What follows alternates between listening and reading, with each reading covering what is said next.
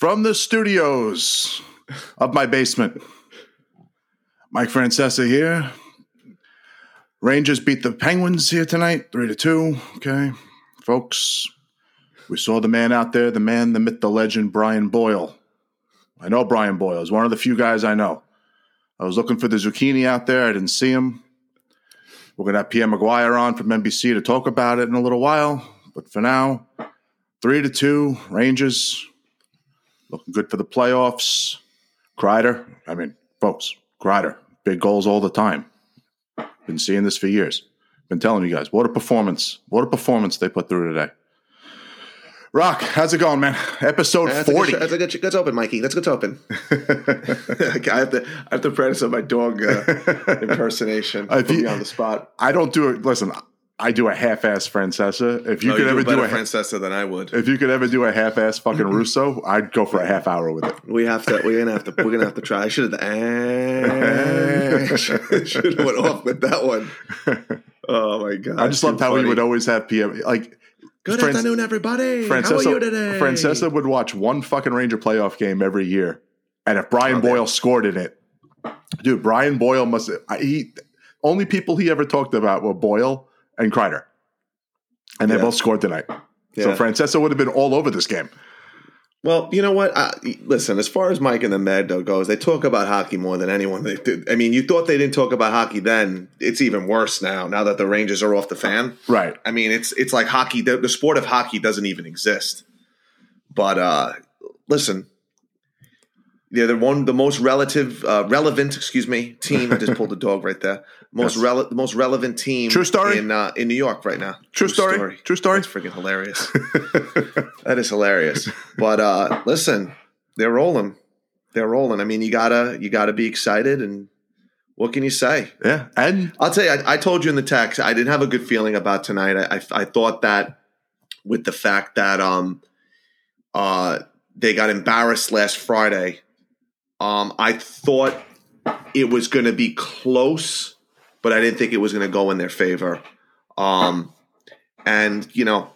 it almost didn't. I mean, the penalty kill is still something to be a concern about, but you can't cry over beating a full strength Penguin team. No Strome. It's funny, and I'm sure we'll touch on this, but could you imagine if Drury if he could have made depth additions earlier in the season? They may be in first place. Maybe. And I'm not the positive, me. I'm half negative constantly. You're glass full, I'm glass empty. You're definitely more positive than me, but these additions have so far propelled this team. I mean, it's incredible. I mean, Kaapo has 7 points now? Do they have 2 points tonight? Or one? You have 2? I know he definitely had 1. That was a beautiful pass he had to Panarin. All right. I wasn't sure if I know he won the faceoff on the power play when Fox shot it, so I wasn't sure if I don't remember off the top of my head, but listen, the depth we always questioned the depth to see how the depth was gonna come about, and so far, I mean, it's paid dividends for this team. They're finding ways to win when they're not always great.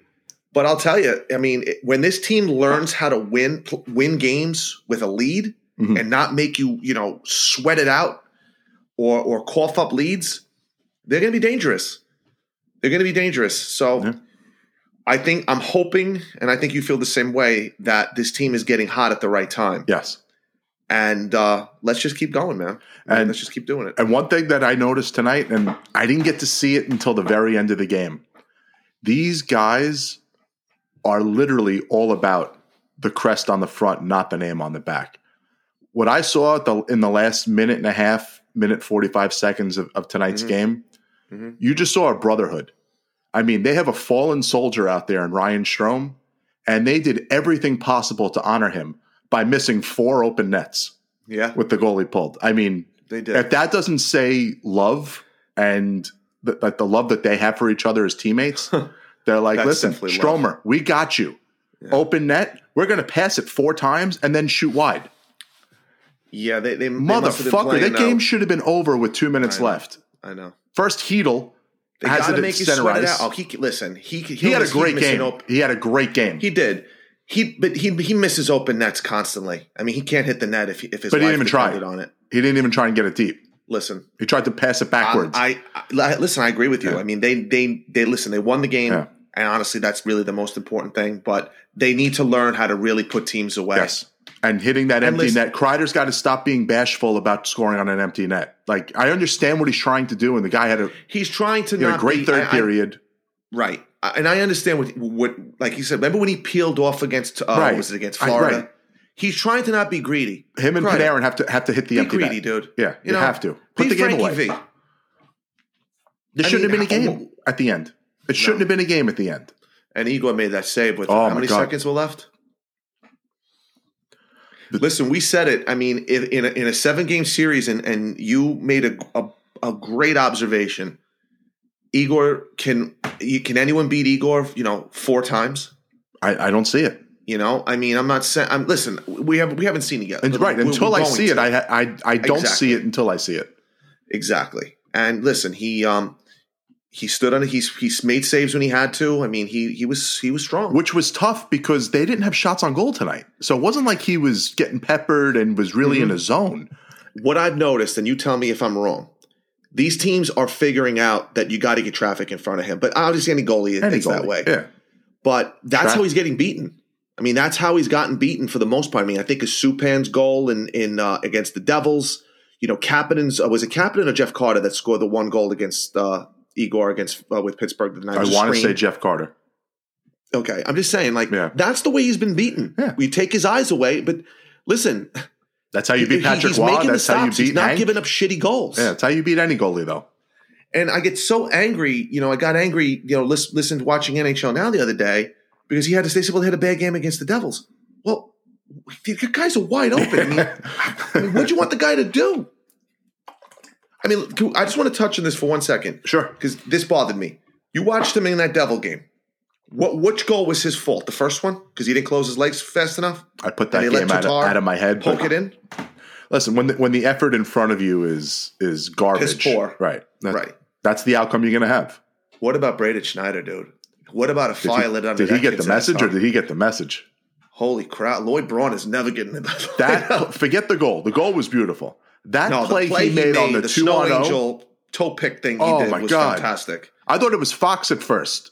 Or true. I thought it was to make that type of play, that type of hand-eye coordination. That was phenomenal. And we need and Larry Brooks had a thing in the Post Plus today that we'll touch on very quickly at the end of the show. But this team needs cheap help, contracts, because let me say something. Crosby's first cup, but Taves and Kane. Kopitar. That's before they got their big contracts. All won their cups before they got their paydays. Right. The Rangers are they're in a different realm. They have a 4-year window, I think, to really and this is why we're going to talk about Drury's moves after the game, but this is why I think this was the right decision to go all in because the East is so tight. Mm-hmm. No one's I mean, look at Boston was flying. Right. And they got smoked tonight by Toronto. I mean, Toronto's on a little bit of a tear. Right. It seems like teams they go on a tear and then they fall off. They go on a tear. But for the Rangers, let's be fair. They've only lost 3 games once this season in a row, and 2 of them were in overtime, and 2 of them they had leads going into the third period.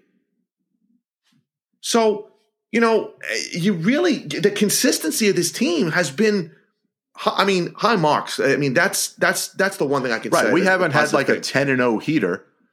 We haven't done that. We had 7 in a row. I think that was our best stretch. But we won 7 in a row. They're winning 7 out of 10 every time. And it's been all season since the start of the season. 7 out of 10. Consistency. Which is exact. And at home, they don't lose. With the exception of the Avalanche game and the the Calgary game, they haven't really gotten their dick kicked in at home. Which were both games right after a long trip that they just came home from. Right. You don't get those. And then playoffs. they got lucky against Anaheim because they didn't play great. Neither did Georgie. Okay. So, I mean, that's another game you can throw in there that they weren't maybe 100%. But listen, the moves, the depth, everyone's kind of slotted right now. You don't have guys. I mean, Hunt again is on the second line. I mean, Gerard Gallant just must love his work ethic. I mean, I tweeted today during the game, like, I love the way he plays. He's cannot score. Finisher. He can't score. But he blew another wide open opportunity. He just cannot score. Could you imagine if Vetrano, Kopp were on that line the whole season? How many more goals do you think we'd have? A lot. 10? A lot. Vetrano's a find. Vetrano, I've always liked him. He's just never gotten that opportunity. Now he's getting it. That's what, his 5th goal? His five goals in 5 games, they said. He's got, I mean, listen, he is what this team has lacked. Right. A pure shooter. Shooter with speed. A pure shooter. He doesn't look to pass. Well, I shouldn't say he doesn't look to pass. Maybe because he's not playing with Panarin now, he's not looking to pass as much. But you can't tell me that with him on that top line, with Mika kicking up Kreider's, I mean, now everyone's focused on Kreider, and he can kind of fly under the radar. Right. And he's quick, he's decisive, he's shooting the puck. Listen, I mean, we'll talk about the salary cap thing later too with the league and everything else, right. But guys are going to get squeezed out this summer. He may be a guy that gets squeezed out that you might be able to bring him back for a sweetheart deal. I'm not saying that's the Rangers' priority. We know the Rangers' priority is second-line center. Right. But based on what we've seen, now it's only 5 games, short sample size, and we know how guys love but to he does out have there a history about of this. Ryan Spooner having 7 points in his first 4 games. Vetrano has scored 23 goals in this league before. Like he does have he has a history of being able to score. Right. So it's not a fluke that he's scoring goals. This is what he does. He's just never gotten top 6 opportunities before. Sean, how old is Vetrano? 27? 28? Is he that old? Is he the same age as Trouba? Or is he a year younger than? Is he the same age as Trouba? Oh, yeah, Trouba, that's true. He's either 28 or 29. That's true. So he's still kind of in his prime. He's 28. He's 20. And when will he be 29? March 14th. He just turned 28. So he just turned 28 years old. Yeah. He's in the prime. He's in the prime of his years. Right. So if you're telling me now, obviously we'll talk about next season, but you get this guy for 2 years at $2.5 million to play on your top line. I mean, you're gonna need to find cheap, shitty help. Right. Not shitty, but you know what I mean. And we'll get into that. But yeah, we'll get all into that. Vetrano, someone like Vetrano being re-signed is contingent on, do they feel if Othman's ready? Is Kravtsov a part of this team? Those questions being answered. We're gonna have so much. We're a lot. We got a lot of time about that. Hopefully, Sean, this is what I'm hoping for, and I know you agree with this. A long playoff run and a very, very short off season. Yes, that would That's be what nice. I want. Get me to June with hockey. We can have a nice short off season. Get me to a Vegas pool on an inflatable duck with a bottle of vodka on my chest. The Stanley Cup 20 yards to my right. Oh my God. I don't do that. Sunburn. I want to look like I want to look like fucking a fire engine. This is what I'm hoping for. Drunk in a pool. That the Rangers catch fire. They catch teams off guard. Igor gets hot in the playoffs. They make it to the Cup final. Colorado rolls through everybody. Thinks it's going to be a fucking cakewalk. And we completely You think we'll catch anybody off? We're the New York Rangers. You think we would actually catch someone off guard? Well, I mean, only for the fact that, sometimes teams don't take you seriously. I mean, look at 2 years ago. Igor, they take seriously. Every team is going to respect us because of him. Coming out of the lockout, they were picked to come in last. And Jágr and Lundqvist carry this team to a playoff. This is a much different team than that. But I understand that. And also, I'm not saying you catch them off guard, but I mean, no one's picking them to win. We're gonna have over 110 points. I don't think you can take that. But you've seen. I mean, I know you listen to NHL radio more than I do. Yeah, we suck on it. I watch NHL now. You listen to that more than me. Sometimes they drain on about the Maple Leafs way too much and the Canadian teams. I can't take it sometimes. Right. But let's be fair. We're here in Colorado. We're here in Carolina, Tampa, Florida, Toronto to a little bit. Now Boston's also all of a sudden the sweetheart of the league. I understand. Pittsburgh, they can't, and they can't. I mean, the only team that honestly they've kind of not given any respect to is Washington, and they've been on a freaking nice little tear up until recently. This is going to be the Islanders how good they are. This is going to be the first time an 8 seed is going to have over 100 points. It's going to be the first time. That's incredible. That's the other thing. I understand why they don't do it, and we can get into this debate another time too, but why don't they just go 1 through 16? I mean, you're going to have great teams missing the play. I mean, there's a chance that a team like with 80 points, 85 points, who's the great team? Who's the great team that's going to be left out this west? Year? Who? Out west. Right, but who's the? See those teams out west? What kind of points they have? You got a team, 3 teams, I think, in playoff spots with 70 points, 74 points. Right, but there's nobody in the East that's going to miss that deserves it. No, I know that. And nobody in the West that deserves it. Teams are going to get eliminated in the first round that are better than the teams out west. Oh, I see what you're saying. I see what you're saying.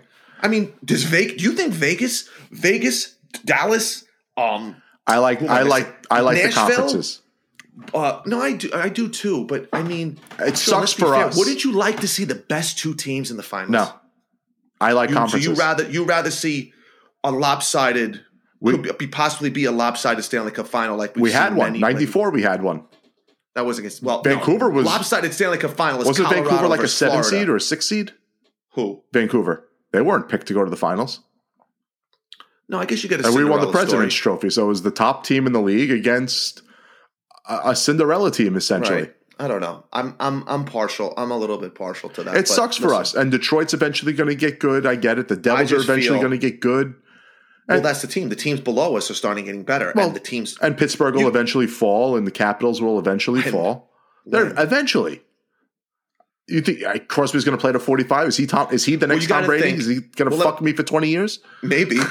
Maybe. Look how long Yager and Messier played for. It's true. And you got to put Crosby up in that category as much as I fucking hate him. 100%. He's in that category. But, what we have in our favor is you're right. You got to figure Boston's on the way out within the next couple of years. Right.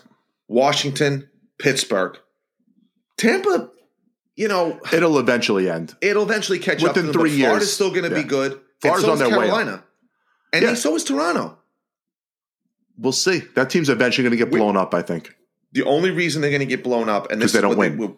Not only that is none of these teams expected the cap not to go up.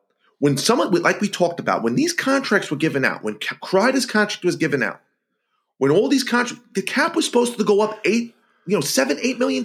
Here's where I disagree with that. We knew that this was a flat cap era, and every fucking RFA defenseman got $9 million contracts. So I don't. No. That I agree with you about. That part I agree with you. But there were certain guys. The stars are always going to get paid. Adam Fox just won a Norris Trophy, Sean.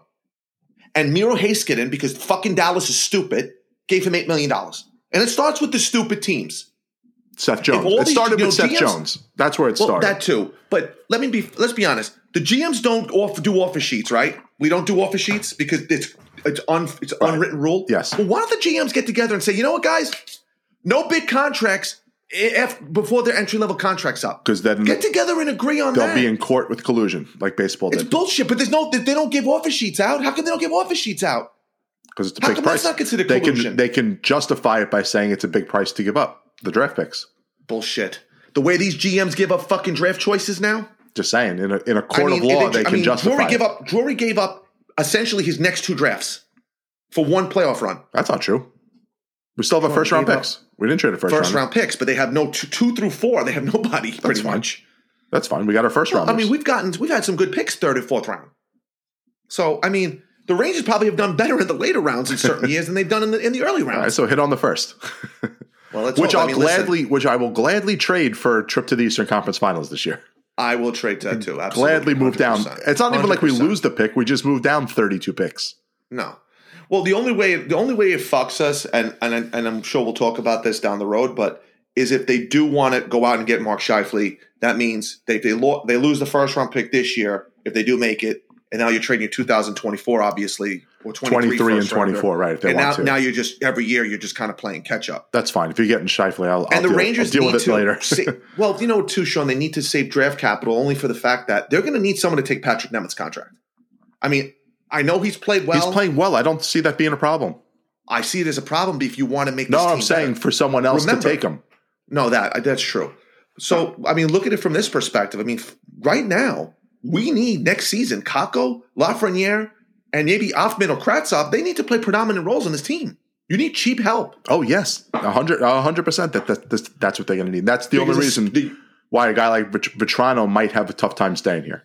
That's exactly. In Cop, too, I love them both. But Cop gives you versatility to play center or wing. So what they would have to do is make a determination on Hedl, which to me, the last 7-8 games, Hedel's been phenomenal. Now, do you trade high?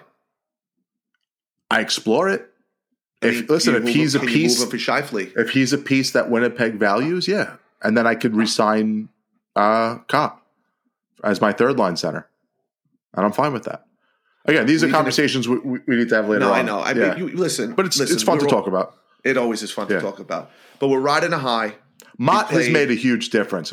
He's fantastic to me. Oh my God, I love that guy. Of everybody that we acquired, he's the one guy that I really make an effort to re-sign. When that came down, tell me you didn't get a little bit of a smile on your face. Of course. I don't remember your actual facial expression, but I don't know. When we said they have to get Cop, and I think we both and it was hidden. The impression it was like they were talking about Cop, and by the way, the Rangers traded a 4th-round pick for Tyler Mott. I'm like, yeah. We were excited about that one. That is under a radar move, man. He just adds. I love versatile guys. He's a sledgehammer. That's what I said, I think, right? He's a sledgehammer. That's exactly what you said. Yeah. That's the exact word. I thought of Peter Gabriel when you said that. He can play a little center. He's not a natural center, but he could play spot center if you have to. He's fast. He's like a little pit bull out there. I just love that type of guy, and I think he just adds such value to that. And he's in scoring positions. Unit. He had 3 scoring chances tonight. I know, and I'll tell you right now. I love me some Kevin Rooney, but he may have lost his spot. Yes. Now I'm not saying now, but I'm saying maybe in the future if they're able to. Because those are the guys, like I said, Shawn, are going to get squeezed out next summer. Yes. Those are the guys. Those type of guys are not going to get big money.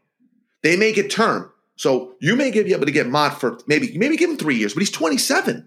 That's fine. So I'll take him till 30. Maybe you give him 3 years at bigger money. Not bigger money, but if he needs give him term opposed to 4 years, $8 million. I'd give him 4 years, $8 million.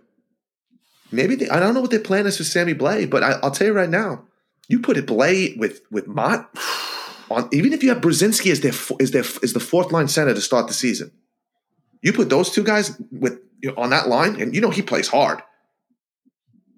Can you think of a better 4th line? I mean, we have the Islanders. We have close to the Islanders' 4th line. Right. It's phenomenal. So. Listen, I'm pumped. I'm excited. I hope they don't. I hope tomorrow night. I understand back-to-backs with Georgie and goal. Right. I pray just be competitive. Just be competitive. I wonder if with the light. I wonder if with the light. They just got creamed. The light workload that Igor had tonight. If they won't play him. They won't. Right. They're going to save him. They'd be crazy to. They'd be crazy to. They just played Igor. I know, but they're not going to do that. They're not going to risk him getting hurt. He doesn't play back-to-back games. Not even in Russia did he play back-to-back games. He never played back-to-back games. Is that a fact? I didn't know that. I'm almost positive. He's never played, doesn't play back-to-back games. Georgie's won his last 3 starts. Let him fucking play. It's true. And if you can't beat Detroit, then that's true. I want Igor ready to go for Friday. And we're going to be if we do win tomorrow night, we're on a 5-game winning streak. The Islanders are going to come in and fucking derail that. They just barely beat Columbus tonight, so God bless them. I fucking hate that team. God, I hate Pittsburgh more, but I just hate the Islanders. Like you said, we just hate the Islander fans. We don't necessarily hate the Islanders. No, I know. I hate Lamoriello. I think that's and Trotz. And Trotz, no neck. I hate the 2 of them. Not as much as Boudreaux, but I do hate them. Good old Barry. Pretty close. I want to talk about something that I've had some decent debates going around Twitter. Mm-hmm. And I was definitely, once again, without a doubt, the first one to bring this up. Right. And now other people have jumped on it. Again, I'll get no credit for it, but that's fine. I don't see a path for Kaapo Kakko playing again this year without injury. I want him – because think about it. He hasn't played since, February 2nd? God, dude, I can't even remember. The last game – was it the last game before the All-Star game? Or was he out before that? I don't think he played that one either. He didn't play that Florida game. Okay. So we're talking January. I don't even know the last game he played in. We're talking January. It's now April. How are you going to bring a guy in? First of all, who are you taking out? Hunt. That's if Strom's healthy.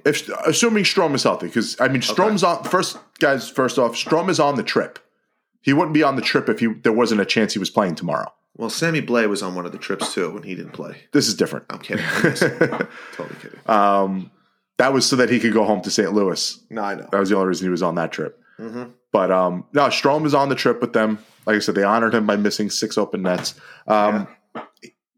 He's going to I would think he's going to play tomorrow. He'll definitely play by Friday. Mm-hmm. So when Kakko does eventually come back, he's not even practicing yet, which means he's at a minimum of 2 more weeks away from seeing a game. So you're talking mid-April at this point, in which we'll have, 6 games left? Mm-hmm.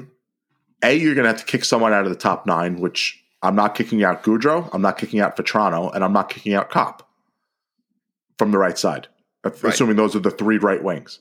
Correct. The left side obviously is cemented. He's not a center. And I don't see a reason to have Kakko play on my 4th line. That's not his role. So I don't see a path. And having him sit in a press box doesn't make much sense. Can he go to Hartford? Of course he can. I thought the Hartford – well, I think can he go to Hartford? Because I heard the rosters are frozen, but is that just for the playoffs? Just for the playoffs. Okay. Yeah, he can go down there and play. Okay. All right. Listen, I don't know. He's been up here now 3 years. I don't know if he's played too many games to go down to Hartford. Do we know? I don't think there's anybody can go down to Hartford. I think it's just age-wise. It's only the I think it's games played.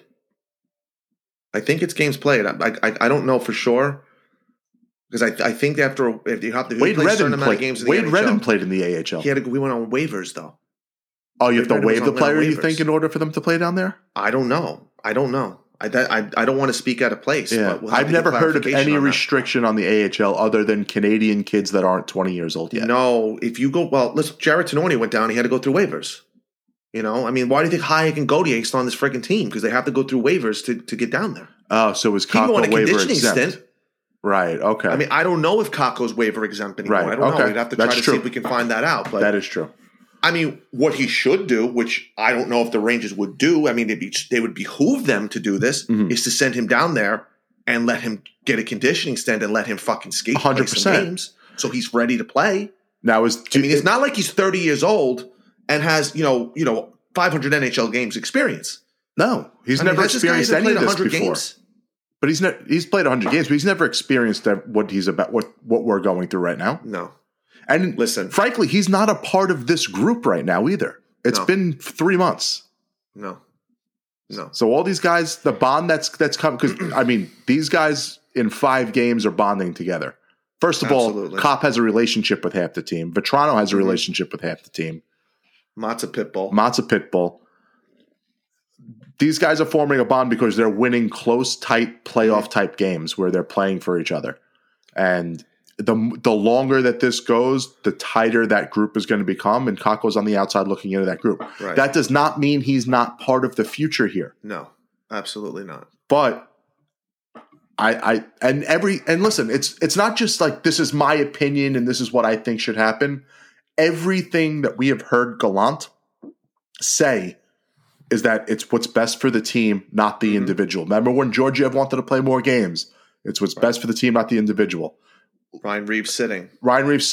Why isn't Lafreniere doing this? What's best for the team, not the individual. It's been the motto since day one. And Drury made the moves to fill his role. He did. Kopp and Vetrano. Right. That's it. He knows more than we. 3 guys. That says a lot. Either he already knows that there's a good chance Kakko's not coming back this year, physically, like because of whatever his injury is. Right.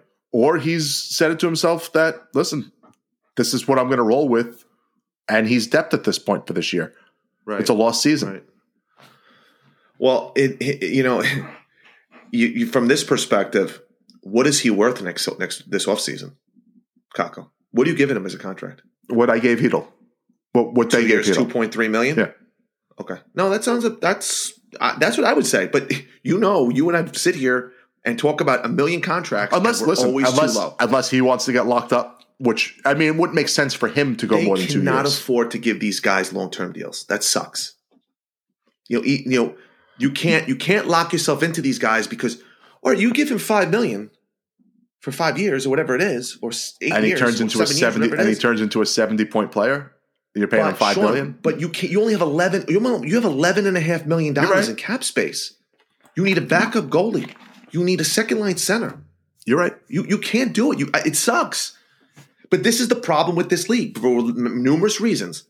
You give money, you give big money to guys out of their entry-level contract. Well, this is where we stand. Right.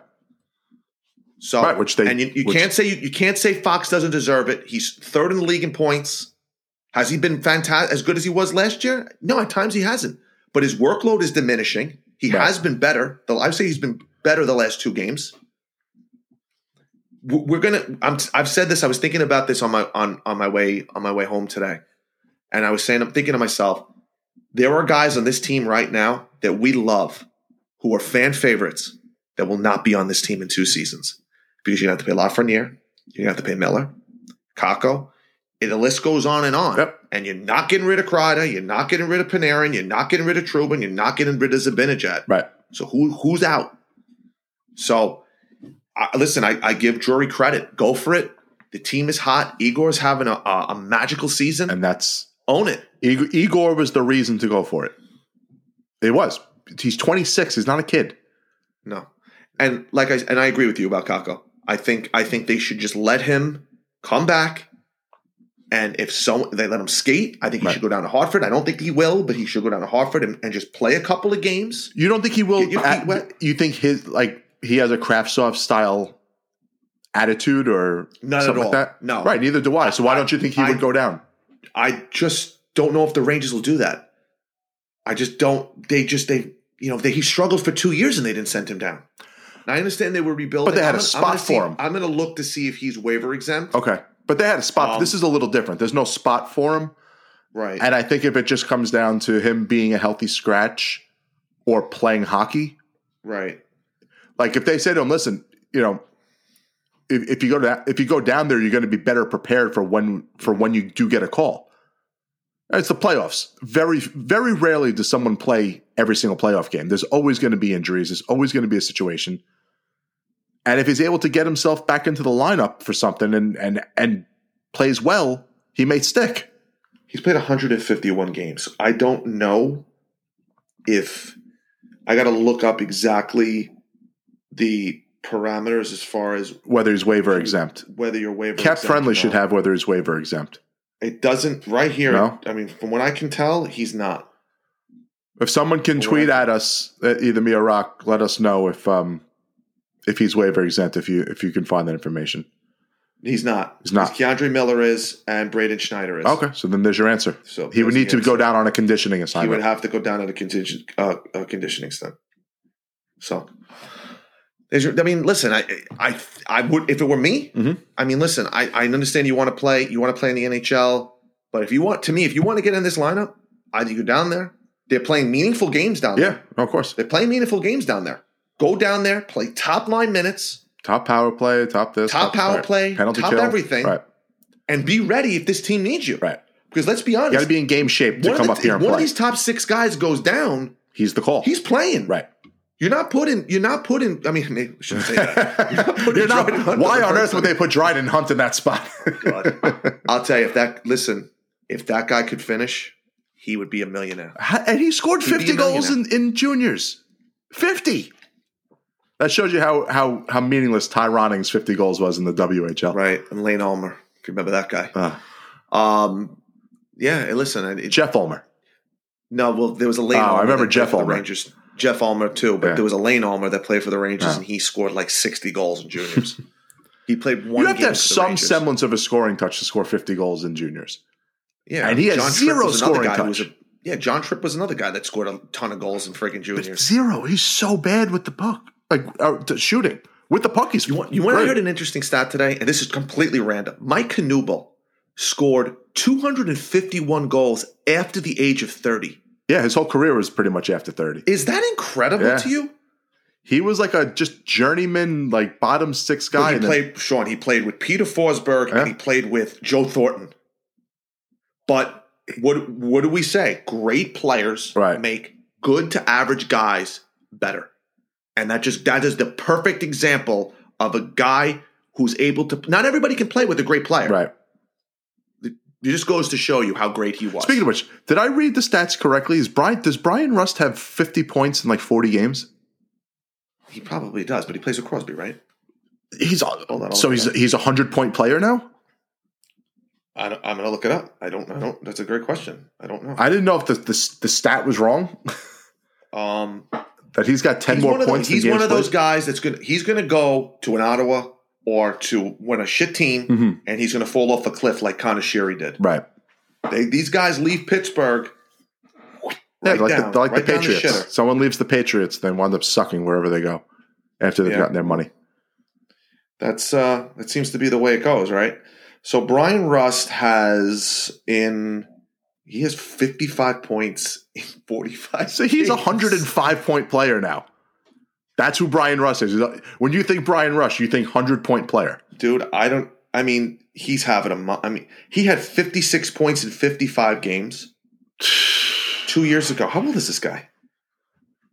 He's going to get fucking paid, bro. He's going to get fucking paid. Third-round pick. He's 5'11". He is he's 29. He'll be 30 May 11th. Not bad, right? Crosby's going to make him a very rich man. You better buy Crosby. Very rich man. But that's what elite talent does. And look at Kopp recently. He's playing with Panarin. Look how he's racking up points. Yeah. Right? But listen, he played with Scheifele. He played with Nick Ehlers. Like he's always played with talent. I think he's the last 2 years he's played with talent. Points, figuring that it's a contract year, right? Obviously. But no, I've been impressed. What'd you think of him in the middle tonight? I thought he played good. I thought he played better than he did against Buffalo. I thought he struggled against Buffalo, but I thought he played well tonight. And then he won that key faceoff, which was huge after getting his ass kicked on faceoffs all night. Well, listen, Pittsburgh's they're probably the best faceoff team in the game. That's why they keep icing the puck. It took Joe and Sam how many times for them to fucking actually mention it? It took them an intermission for them to come back and realize, well, Sam, they win every fucking faceoff. That's why they can ice the puck 9 times in a period. Yeah. That's why they just kept icing it, because it's all right. We'll just win the faceoff. They put on a Ranger jersey and they become inept in winning faceoffs. Supposedly Goudreau was a great faceoff guy too. A good one, not great. He was always around 49 to 51. 50%, right? Yeah, roughly 50%.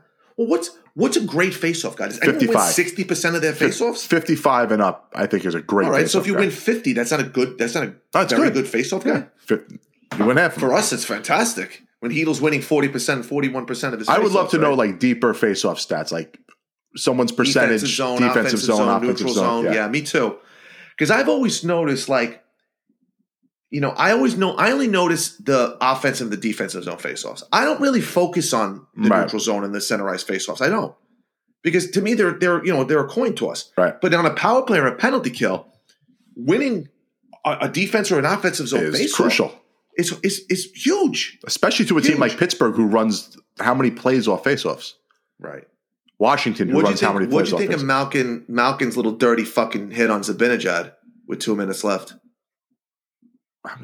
In front of the net? No, on the boards when he jumped up and friggin' bashed his face. I didn't even realize. I would think I was in such a fucking panic or uproar about us missing open nets. I'll tag you. I'll tag you in it. Yeah, please. And you can look at it. Someone posted it on Twitter. He's such a scumbag. He's a good player, but he's such a fucking dirty bastard. I like him. Oh, I listen. I like him more than Crosby, but he can be dirty. He can be dirty. He has a friggin' mean streak in him. Good hockey player. That's why I like him. Yeah, I was going to say, good hockey player. Yeah. But you got to be that way sometimes. But I'm going to try to find it for you and send it over. But anything else you notice about tonight's game that you want to talk about? I love the speed and pace that we played with. Completely controlled the game. Limited shots. I thought up and down the line. I love this team. Since that Devils game, all 4 lines click. Ever since they brought back Schneider back in. Either. Yeah, but when I still thought that all 4 lines were still going. I mean, Buffalo had 2 shots in the third period. They scored on one of them. 2 shots.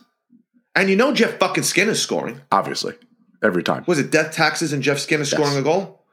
I mean, he's incredible. And he was cold. I think we won 3 games in a row where he didn't score against us. There are just certain guys that when we play them, it's just a foregone. Brian Boyle's another one. He's killed us for years. I can't wait to hear Blue Shirt Underground's next episode where Jim can go off on Brian Boyle. Yeah. They did their episode a day too early. I for the life of me, I don't understand why Jim does not like him. He scored some big goals for his team. Boyle. He played fantastic in the playoffs. He made no money. I don't know what to say. He's fourth line player. Yeah. I've never understood why he doesn't like him. Never understood it. I mean, there's a million other guys on these teams that I can honestly say that I couldn't stand. Right. And that's not just this has nothing to do with him, but this fan base fixates over the fourth line players and the 6th, 7th defensemen more than any other fan base. It's incredible. Meanwhile, guys can go on, pay them millions of dollars and they're not scoring goals. Oh, but he plays a good 200-foot game. Well, that's not what he's fucking paid for. And according to Sam, I mean, Patrick Nemeth has become like the best player on the team. Really? He sees him all over the ice. Get that trade value. He sees him everywhere. He's in front of the net. Tonight? He's in the corners. He's playing D. He's playing center. Every time Filipino goes to get the puck, he thinks it's Nemeth. Because he sees the 2. Well, is he doing those games live? Yeah, they're there. Studio? They're there. Oh, they're there. Okay. It's been going on for like 3 or 4 games. Yeah, it's been rough. It's like it's clearly Hedl that gets the puck. Like, just look at the positioning. It's Hedl. You know what, though? I've said this 1,000 times. If Sam had JD still or a color guy that, one, was a Ranger player who can tell us stories and tell us history about the team, and 2, didn't constantly repeat himself, I think he'd be better. How great was it having Dave between the glass? Like, what was it, 2 games ago? Yeah. The one thing with him, I like him. He's always negative. Like there's never any positives with him. Good. He has to offset, I know, but you got to mix it up a little bit. It can't all be Grim Reaper stuff. When you listen on the radio, it's not always Grim Reaper because it's his production. And what I love about him is his passion. When the Rangers score, he lets out that high scream. I love that shit. So there's a great Dave Maloney story. So my buddy Brian and I were coming back from Lake Placid from a hockey tournament. Rangers are playing Philly, 2014. Brad Richards gets tripped or something happened. Hey, here come the New York Rangers. It's Grabner alone. Grabner.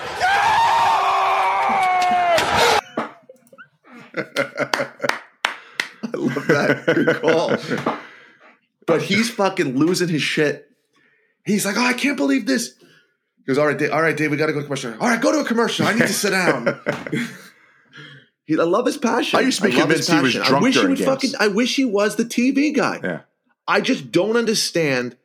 I know I've talked about this. It's so far gone. It's never going to change. Sean, but why? Why can't this fan base revolt and say we want a Ranger as our color guy? It is the only team in sports that has a St. Louis Blue as their color guy. What are we doing with the fucking New York Rangers? We're an original 6 franchise, and you have a St. Louis Blue as your color guy? Who was the Islander color guy before that? This guy have a lifetime contract? He was just an MSG company man.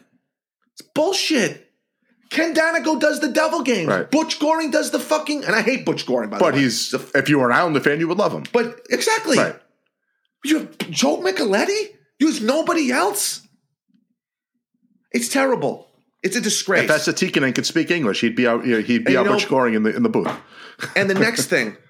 Can we fucking hear Chris Drury's press conference? He hasn't spoken to the media since before the season started. You can't throw something on MSG. Throw it on the internet. Throw it on MSG.com. We can't hear what this guy says. It's by design. Listen, his mentors say that. It's ridiculous. His mentors say there, and Sather never spoke to the media either. Sather spoke after every trade deadline, after this end of the season, and at the draft. He always spoke those times. And I honestly thought Gordon and Davidson were starting to talk to the media more. They were. And then we're back right behind the Iron Curtain again. They were. Oh, Gordon and Davidson were great with the media. They gave a lot of access. The Iron Curtain again. We can't even hear what our GM has to say. We got it. And listen, the beat writers did a fantastic job, articulating stuff. Right. But I want to hear it from the freaking guy's mouth.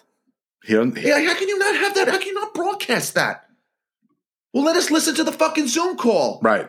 What are they hiding this from? It was a fantastic trade deadline. I wanted to hear what my GM had to say. Take your bow. I don't get it. I just don't get it. I don't get it. I don't know what this fan base, what this fan base needs to do to make these play. Toronto, to Canada. If you're a hockey guy, you move to Canada because they have a press conference when someone farts. Yeah. We can't even have a press conference when we get players in and hand them their jersey anymore. That whole thing is over. Remember when they got Eric Lindros? It's a huge thing. Messier, Boré. We get Brad Richards, huge free agent signing. No press conference. I mean, I don't get it. I just don't get it. I know we bitched about this at the beginning of the year. I just don't understand. You own a network. Instead of putting a fucking gambling show on that for the 50th time. Terrible. Can you please give us more? Give us more. The team is in second place in the league. And you would think they were fucking losing with the amount of We still haven't had a beginnings or any of those shows on any of these guys. Nothing. They do nothing. All we have is gambling and that stupid MSG PM bullshit where we got guys were pronouncing Jim Carrey. Carey Price is name wrong.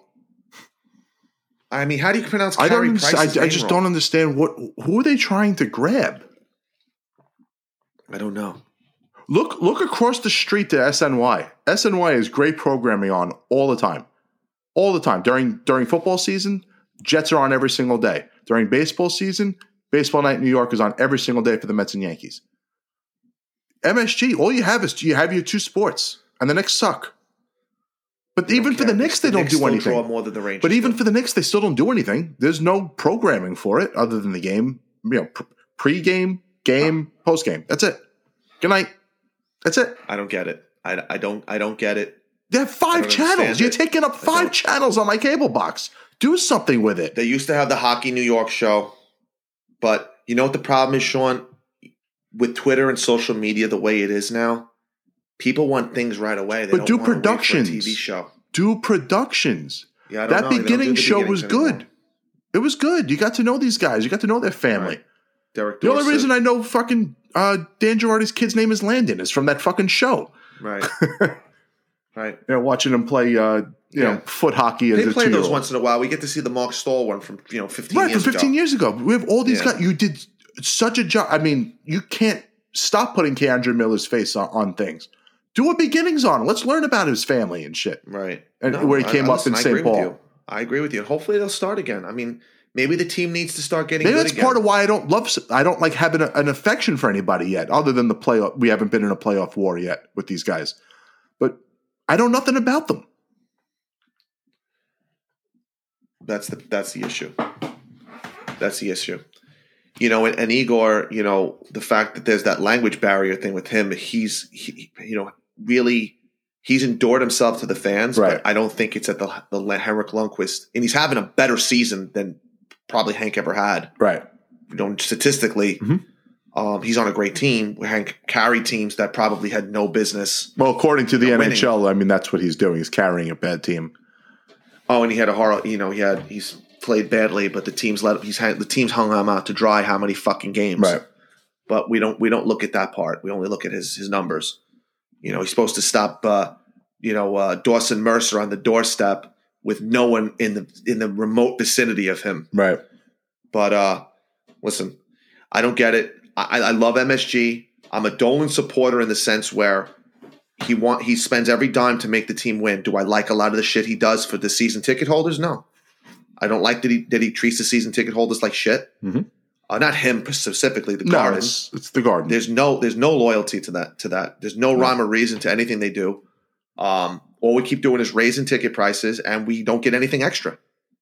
You get less. We used to get gifts every year. Oh God, I used to get every year. They would coming out of send the you lockout. frame. Sean, I got a gift every month they were sending me something, blankets, and I got a paint can one year loaded with like gifts and shit in it, a T-shirt. Now I have to go to MSG to pick up this Hank bobblehead set that I reserved. Mail it to me. What the hell do I got to walk around with this thing for? Mail it to me. Yeah. Used to mail us shit all the time. They stopped 3 years ago. They don't want to spend the fucking postage anymore. That stupid bootleg fucking yearbook they gave us with friggin' Lafreniere, a picture of the TV screen of Lafreniere in the fucking yearbook. Did you see that? I gave it to my nephew. Dude, I'm going to find it for you, and I'm going to take a picture and send it to you. They took so there's a picture of Lafreniere putting on the Ranger jersey. Yep. It's a picture of the fucking screen. It's a picture of the TV. They couldn't even. You couldn't get a photographer, someone to take a fucking picture for you? COVID, they couldn't get anybody in there. One of his parents couldn't take a picture while he's putting the jersey on? It's a Canadian camera. Oh, baby. Was a loony? Anyway. No complaining. We should be riding a high. But the MSG thing, I'm just frustrated because I want more.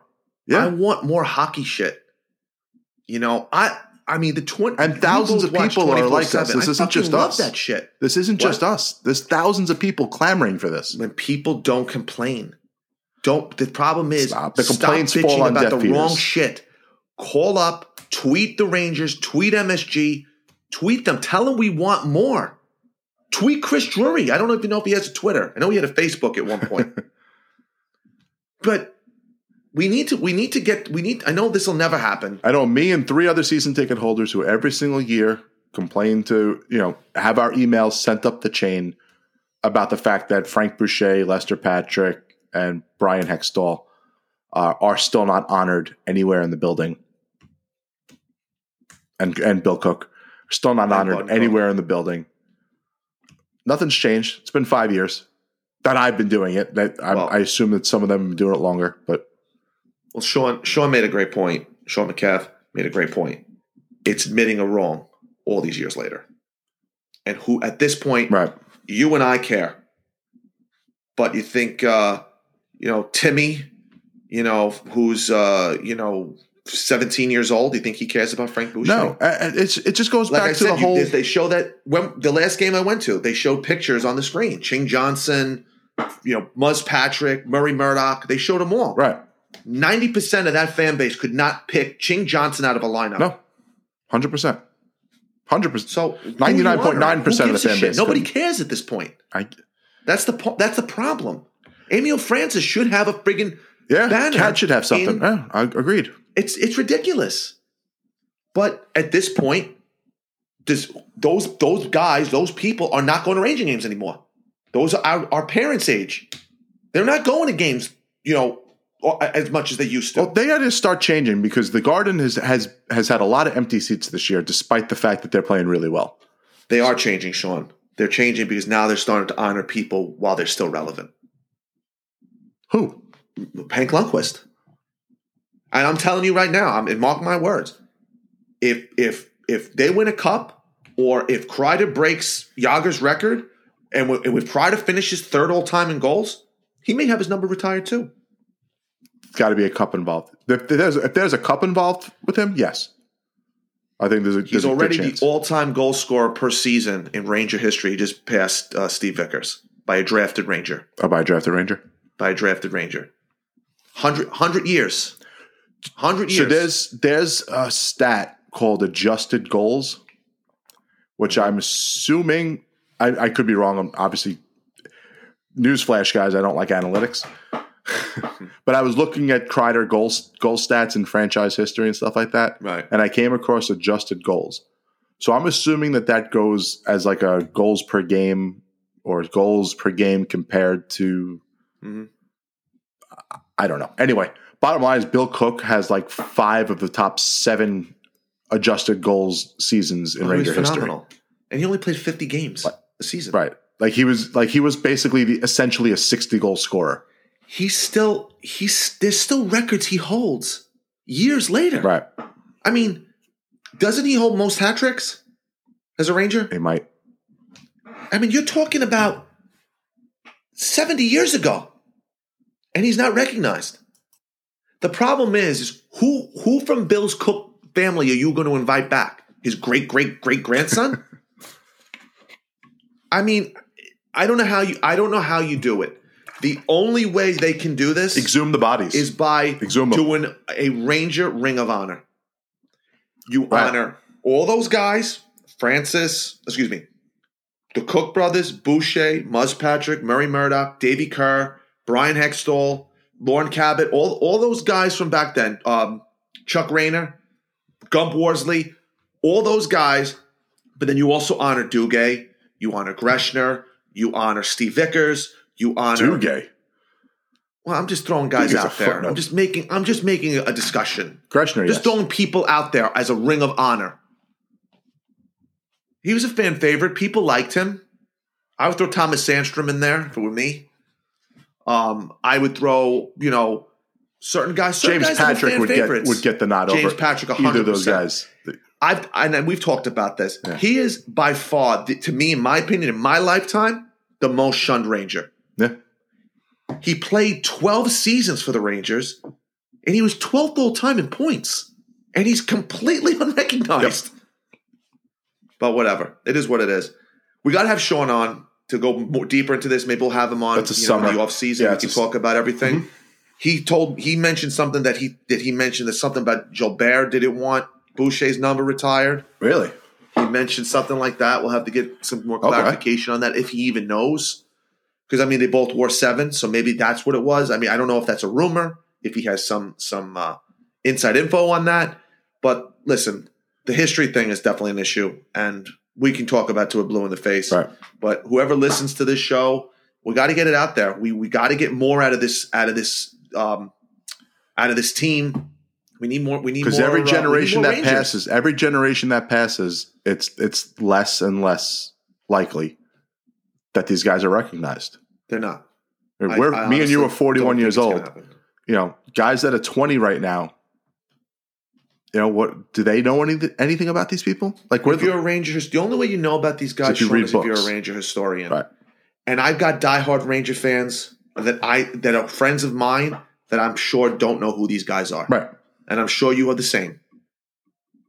And I bet you my father, who's been a Ranger fan for 50 years, doesn't know who they know. He knows the name, but if you put a picture of him up, he won't know who he is. Phenomenal dancer, by the way, your father.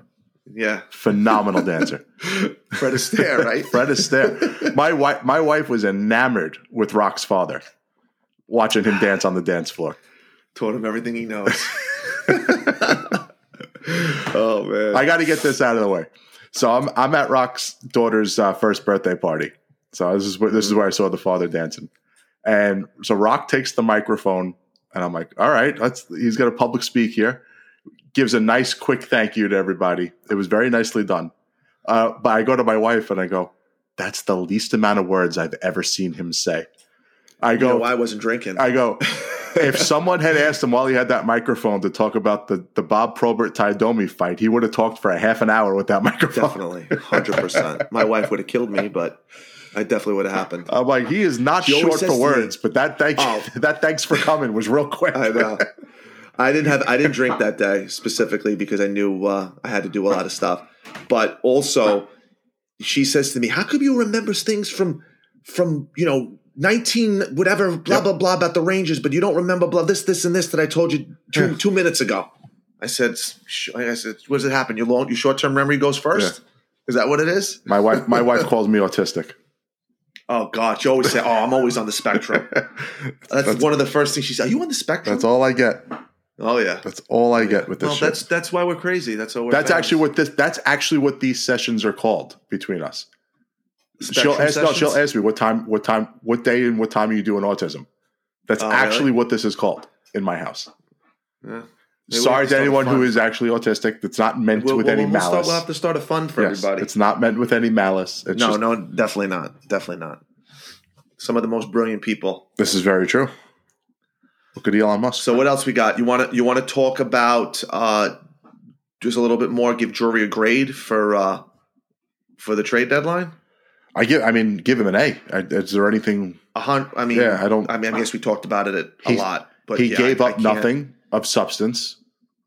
Morgan Barrett. Let's talk about Morgan Barrett for a second, because you and I were both very high on him. But without seeing him play, we were high on him. We were high on him based off reputation. Like, you weren't watching his college games, neither was I. No, but I mean, we did watch him play. I don't think he played poorly. You think he played bad in the games he played in? No, I didn't think he played bad. I thought he was Brett Howden. But I didn't think Brett Howden played bad. So it was just is what it is. He was okay. He didn't do anything. He didn't fuck up. Okay, he was vanilla. That doesn't mean he doesn't have a future. He could. The thing that just made me laugh was they have 0 center depth, and they traded the one center away. Who the hell is playing center in Hartford next year? I mean, I know they're trying to get this kid from UMass, this Italian kid, Brad. What the hell's his last name? Triganino, something like that. Yeah, Trevino, something like that. Joe Beningo. I mean, yeah, right. From the Town Fair Italian Studio. Another sellout. Listen, if you're a center, you're a young, NCAA center, this is the place you may have a chance to play for the Rangers next year. They have 0. That's why they got to sign Evan Vierling. So Vierling was a 5th-round pick a couple of years ago. He was having a really good – he was hurt when he was drafted. Mm-hmm. He's having a really good year. He's having a point-per-game season in juniors right now for Barry in the OHL. Mm-hmm. He's unsigned, and his rights expire this year if he's not signed. They'll sign him. So he should be signed. They have Ryder Korzak already signed. It was a second-round pick a couple of years ago. I think Jay Grube is another guy that they're looking at. Korzak's played well. Korzak's played really well. Grubb is someone that fascinates me because – who's that? Jay Grubb. Jaden Grubb. Oh, yeah. He's big. Like, he's everything like you want for a bottom 6 center. He's big. He's physical. He's nasty. Like, I don't care about what point production he puts up in juniors. Right. Everything that I'm still reading about him is that he is still very physical and very nasty, and he is a center. Those guys wind up having futures in the league. Right. And honestly, we don't need him to be right now. We do not need anyone to be in our top 2. Right. We need guys to fill in the holes. When these other players, when we can't afford them, because when these big contracts are on your books, you need young guys that have to step up and play. And he was a 2nd-round pick, so it's not like he was a 6th-rounder and, he's a big body. He's not Adam Enstrom or someone like that. They used a 2nd-round pick knowing they wanted grit and depth. Was he 2nd or was he 3rd? 2nd. Round? It was a 2nd-round pick, yeah. Okay. What I was going to mention to you was maybe we'll have Steve on after the season just to talk about some of the prospects and see how they're doing, get his opinion in Russ, and kind of get some understanding. I've been going back and forth a little bit with the guy from the Wolfpack, Alex Thomas, who does he said Brendan Scanlon actually is playing very well. Good. He said he's very solid defensively. He's played really well. Listen, even if the guy is not a top 6 guy, a top 4 guy, if he can play in your bottom and he's cheap and he can play solid defense, it's, you don't have to sign Patrick Nemitz of the world. If these guys can step up and play. And listen, we talked about this. Ryan Lindgren, as much as I love him, he's probably not going to get a third contract. I don't think so. His body, he's already wearing down. 2 more years, and that's it. He's already wearing down, in my opinion. I've noticed a big difference in him the last couple months. Well, listen, to be fair, I mean, they're playing a lot of games back to back to back. So is the rest of the league. And you see the rest of the league has struggled. Yeah. I mean, no one's going on 7, 8, 10, game winning streaks right now. Boston is. I mean, I know Boston just came off one, but now they just lost 2 straight. Yeah. So, I mean, everyone's kind of these ebbs and flows of the season. Right. I don't know. I don't know if it's fair to really judge anyone until they get the schedule back to the way it was. And then we'll see what happens. But I don't disagree with you. Yeah. I hope I'm wrong. But that's, I want to see that. That's $3 million that may need to be freed up at some point. Absolutely. Because you got to figure you're going to pay Miller, and Miller is going to wind up moving up and being a top pair. And if Miller keeps putting up the offense he's putting up, he's probably going to get more than $3 million. Yes.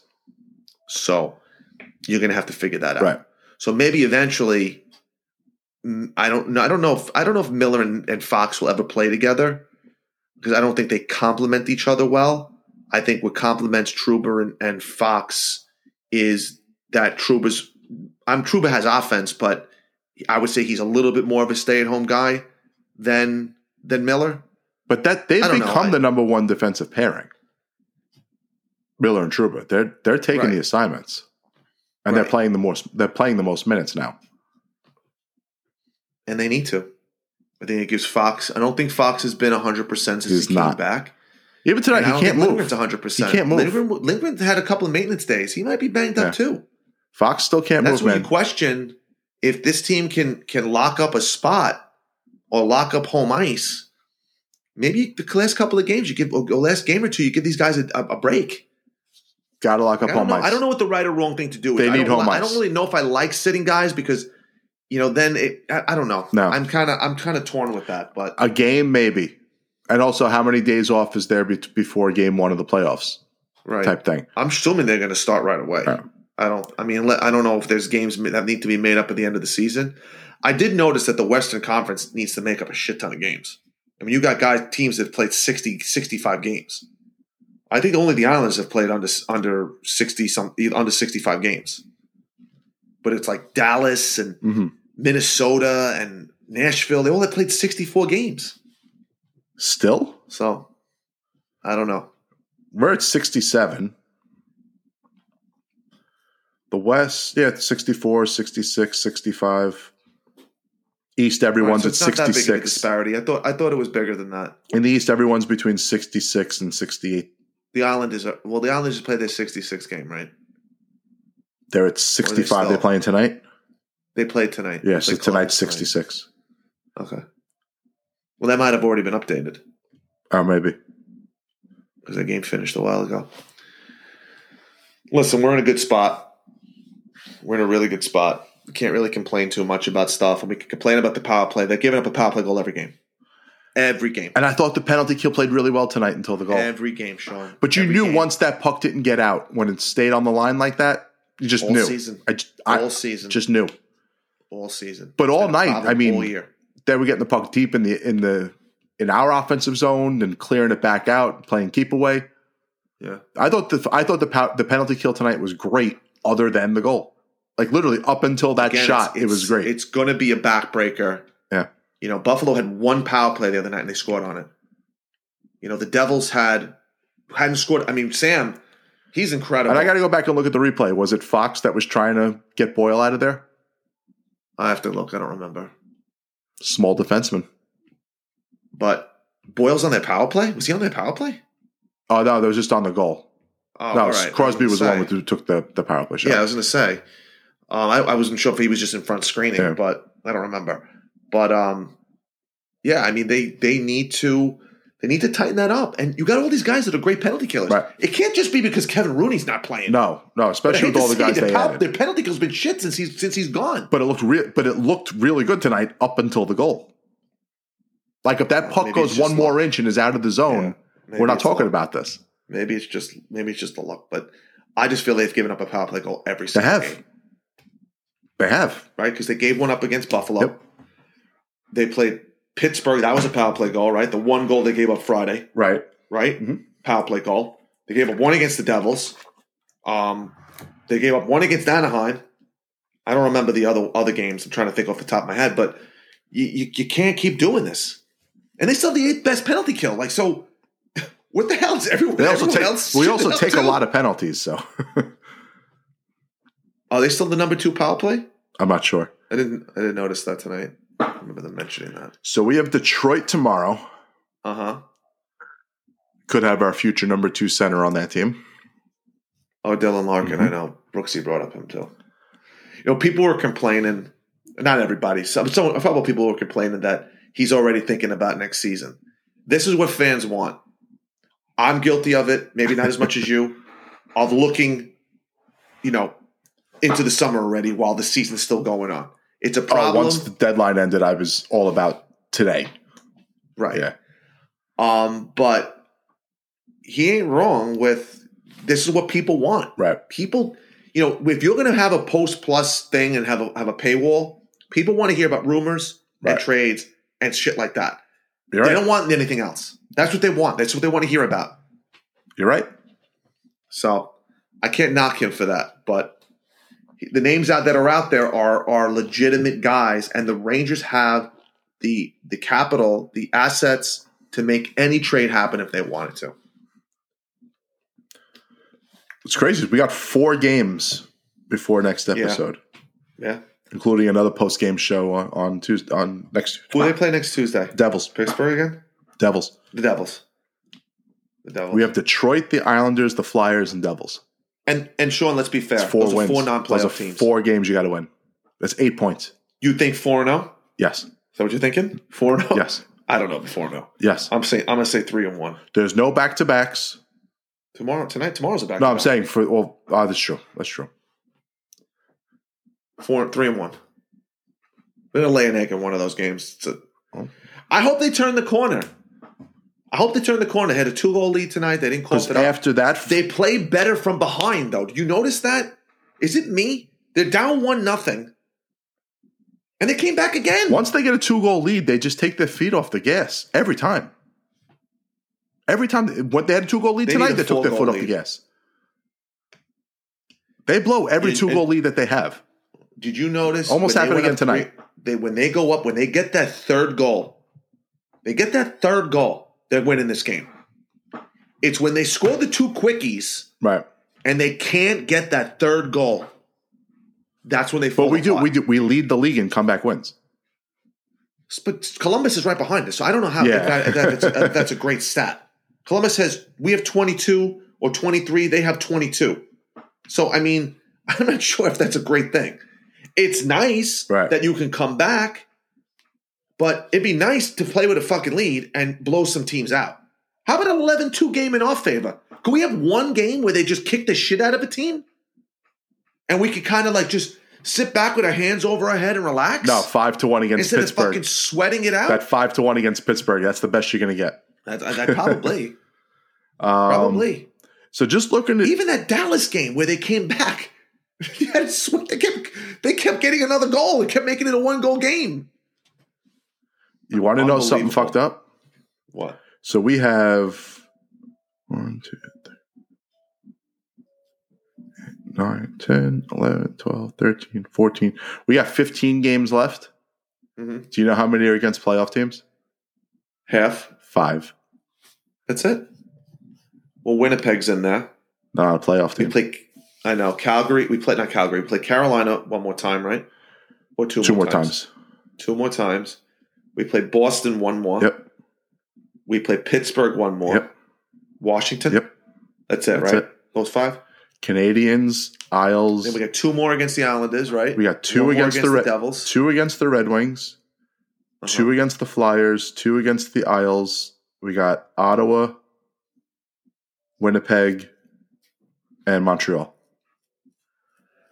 Ottawa's played well. Montreal's played well. I so badly. The Devils and the Islanders always give us a part of my hard planned time. opening today. So fucked up. Part of my planned opening today with the Francesa was to do a Melnick eulogy, Francesa style. I didn't even know he was sick. Nope, I didn't hear about it publicly. I didn't even know he was sick. 62 years old. I was trying to think, should I go with the Tim Russert drop dead today eulogy or? Oh, jeez. That was the worst one. That's horrible. Stan Lee, what'd you think of him, Mike? Did you ever meet him? Who the hell's Stan Lee? Stan Lee. How do you know who Stan Lee is? I guess you're not a comic book guy. But grow up. He said something like that when Monzo said it in his ear who he was. Invented Spider-Man. Oh, please. But the guy that called in, Mike, what'd you think of him? Did you ever meet him? Because he always said he met everybody. I like when they called up about Chet Steadman from Rookie of the Year. What do you think of this guy, Chet Steadman? I don't know. Is he pitching tonight? Oh, my God. They got him so many times from falling asleep on the air. How he still had a job, man. I'm telling you. He destroyed everybody in ratings. Even at the end when he came back. That's the whole reason he came back. Destroyed everybody in ratings. He was still must listen to. Even though he did not get one prediction right the last 3 years he was on the air. Dog was better, though. When him and Dog I liked together Mike. And I liked Mike by himself better than Dog. Really? Yeah, Dog yells too much for me. I like that. I like the. I don't like the yelling. I liked when he can I have one championship? Oh, that rant about the Giants rant from just before they won. That was because everyone like me, not you, you're a Yankee fan. Everyone like me, like all I have is the Ranger Cup. Like I have nothing else. Mets, Jets, I got nothing. Knicks, even when I was a big Knicks fan, nothing. So and do yourselves a favor, Google Mad Dog's rant about the Giants. And it's like San Francisco Giants. It spoke to every fan who is just dying for that one shot at glory, that one championship. Yeah. And then he gets 3 in 5 years. Go fuck him. Go fuck himself. But you know what? That kind of took the wind out of his sails. He did. He admitted it. Like he wasn't as fiery anymore. He said it. I'm not nearly as passionate about the Giants anymore after that. After the third one. Because I still watch, I still care, but it's not the same. It was a long time ago. It was obviously a long time ago. It was almost 30 years ago when the Rangers won their last cup. Right. And we were kids. We were kids, but was there some form of level of satisfaction at that point? Yes. Did you still have the same hunger to win another cup after that one? Or were you content? No, I was Do you content. remember that feeling? Yeah, I was content. But was it that I was content because I was also going through high school and there was just a lot more going on? Yeah. Like, high school, college came up, and then we weren't good when I was in college. So, I still paid attention. I still watched, but it wasn't the same. It's not like it is now for me. Yeah. Just had other things going on. Just trying to get laid on a daily basis. Well, that's part of it. Today's the 23rd anniversary of Gretzky scoring his last NHL goal. Was it? Against Wade Flannery. 894? Or was it his 1,000? His most goals in of all time, like with combining playoffs and WHL and all that stuff. I still think it's the craziest stat of all time that if he never scored one goal, he would still lead the NHL history in points. I still think he has more goals. He has more assists than Gordie Howe has points. Yes. That's insane. And he's the all-time goal leader. Yeah. I don't know. I don't know if Ovi's going to catch him, but I think he will. It's going to be close. I don't think it's going to be close. It's going to be close. As long as there's no more pandemics and stoppages or any shit like that, I think he gets it fairly easily. How is that guy still fucking scoring? He doesn't need to move. He's got to slow down at some point. Who was it? It was Rupp. Rupp was talking about it, and he's like, he's got to slow down. You know it's coming, and you can't stop. You can't stop it. You know it's coming. Everyone sees it. Everyone knows how to defend it. Does he have a lot of power play goals, though, this year? But he's scoring goals around the net now. Power play goals by a far. He never used to score goals around the net. Now he's scoring goals around the net. He's going to the net a lot more. Like everyone said, I mean, they've taken the big defenseman of cross-checking in the back and all that stuff. They've taken that completely out, and it's probably going to prolong Chris Kreider's career. He's a moose in a lot of ways. No one can stop him. So let me ask you this: if he were to score 50 this year, you think he does it again next year?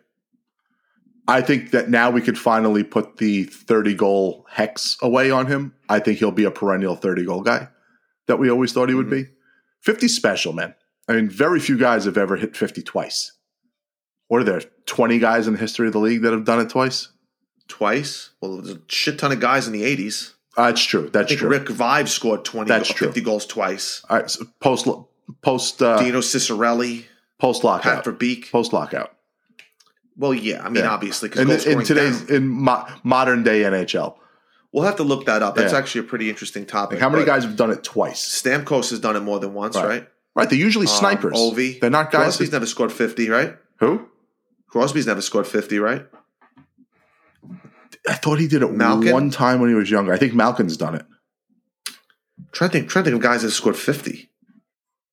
God. Corey Perry did it once. Has Matthews ever scored 50? He will this year. He will this year, but has he ever scored it before? No. Yeah, Crosby had 51. He did have 51. Yeah. Was that his only 50-goal season? Yeah. He had 44 Did Malkin in the year. score 50? Getting to Malkin now. I'm trying to think who else in the last 15 years. Malkin had Malkin had 50 and 40. I know I'm missing somebody 47. Big. Well, Jonathan Chichu scored 50, but he only did it once. Yager only scored 50. Well, you can't really count him because he was part of both decades, both eras, I guess. Well, I don't feel like we're missing like an obvious one. We're missing a huge one. I know. I'm gonna kick ourselves for this. I don't know if Sagan didn't get 50, right? He got just high 40s. He might have gotten 50. Did Jamie Benn score 50? I have to look that one up. Did Louis Erickson score 50? No, it wasn't. But I'm just saying, these guys, if they scored it once. They didn't score it. Right. Stamkos and Ovi. No, and you said Crosby only did it once. Sagan just had 4. How about Kane? How about Patrick Kane? Do you ever score 50? Not 50. He's always been an assist guy. Oh, wait, no, he may have had 1 year with 50, actually. No, 46. I'm trying to think if I know we're missing somebody. I mean, I'm thinking of guys, but I'm thinking of old guys that played in the 90s, like Sakic and Yzerman. I don't think. But the guys that have scored 50, they're snipers, which Kreider is never going to be confused. Nash scored 50. Didn't Nash score 60? Rick Nash? He never scored. No. He didn't have one really, really big season. He's never had 50. Why did I think he had one really heavy season where he scored a lot? In the 40s, he had 41. When he won the Rocket Richard, he had 41 goals. Wow, he won the Rocket Richard with 41 goals? 2004. Well, Bore scored it. He had 40 goals 1, 2, 3 times. Too. I know we're missing people, I'm sure. Yeah. But you made a great point. There's not many guys that are going to do it more than once. So he's had – has Draisaitl and McDavid scored 50? Did Leon do it last year? Panarin might have scored 50. Nope. Zibanejad probably would have scored 50. Panarin's never scored close to 50. No, I'm sorry. You're right. I'm thinking of Zibanejad. The year before, the year of the lockout. Draisaitl had 50 in 2019, and he had 48 in 67 games last year. Wow. Which is crazy. Yeah. You're right. I mean, 50's a you might have 5 50-goal scorers, though, this year. It's possible. McDavid has never scored 50. McDavid's never scored 50 because he doesn't play enough games. He had 33 goals. He had 33 goals in 56 games last year. Wow. Well, last year doesn't count because he only played 56 games. And then 34 and 64 the year before that. And then when he played all the games, he had 41, 41, and 30. It's crazy. He's got 231 goals already. He's 25 years old. It's insane. He's going to have 1,000 points by 27, 28. So just speaking of him for a minute, at what point does he say to himself, I want the fuck out of this place? Think he ever says that? Or you think he's just so chill that he's never going to ruffle any feathers? Truthfully, the league does such a shit job of promoting their league. I don't know a thing about McDavid. I couldn't tell you one thing about him as a person. I don't know. I know he has a sick house. And he has the driveway where you flip a switch. And look at the stars of this league. Austin Matthews, you see his face everywhere. McDavid, you see his face everywhere. Could you pick do you know what they would sound like? I would say very subdued if I were to guess. But I'm saying you know nothing about them. Nothing. But showing up for nothing. I mean, I could say the same thing about the NFL. But you don't follow the NFL. You know the quarterbacks, but I mean, maybe that some sells. of the wide receivers, but you don't really know anyone else. But that's what sells, the quarterbacks. So I'm talking about the premier players in the league. I'm not talking about the Patrick Nemeths. I don't need to know what they're like. I need to know what the top 5, 10 players in the league personalities are. Well, I mean, they're still marketing the shit out of Crosby and Ovechkin. Crosby's another wet blanket of a personality. There's nothing there. But that's who he is. So every one of these star players in the league just happens to have zero personality? Well, let's also be fair. I mean, there's the European factor, which plays a huge part in the States. Matthews is from the United States, and McDavid's not saying him. Yeah. Not saying him. Yeah, Ovechkin's Russian and can't speak the language, and he's the one guy that's a great ambassador for the game. That you do know what he's like doing commercials. He was a great ambassador until his comments, and he fucked himself. And Pasternak's the other guy who I know Pasternak because from the Dunkin' Donuts commercials. Well, yeah, he has a personality. I don't know. They do such a shit job, dude. Shit job. They do. The problem is that it's just not a big market. The diehard fans know who they are. The diehard fans, it's just the way the sport is. To me, it's not Aaron Judge. It boggles my mind because Gary Bettman came up under David Stern in the NBA. He worked under David Stern. Mm-hmm. He helped market the NBA and get it to where it is, to where it got to in the 90s.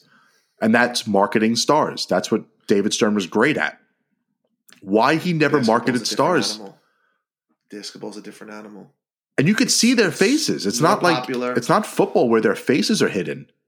Well, I mean, they're covered. I mean, they still got the helmet on and the shield, and it's not the point where baseball. I think baseball and basketball are different because they're a little bit. Baseball does a shit job marketing their stars too. I don't know. Aaron Judge is everywhere. Trout is everywhere. Don't hear Trout speak. You don't hear. Well, they're bad. It's a bad baseball team. Coach him on this shit.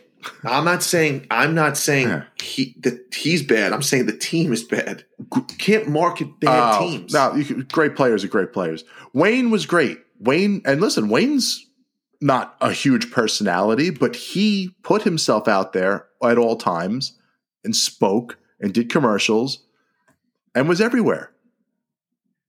McDavid needs to do that. You want to grow the sport. Austin Matthews is from fucking Arizona. He is as American as American gets. Where do you want these guys to go? I mean, commercials. They're front and center. They're front and center on. I mean, speak. McDavid just signed with MGM. They need to speak. He's doing the betting shit now, like Gretzky is. Who is? McDavid. Does he speak? I mean, he does the commercials. Or does he just take wrist shots at an empty net? That I don't know. Yeah. That I don't know. I think this is just. It's a bone of contention. Trevor Zegras and Jack Hughes are going to have a chance to literally take over the NHL because they both have personalities, and they. What about Zach Rowensky?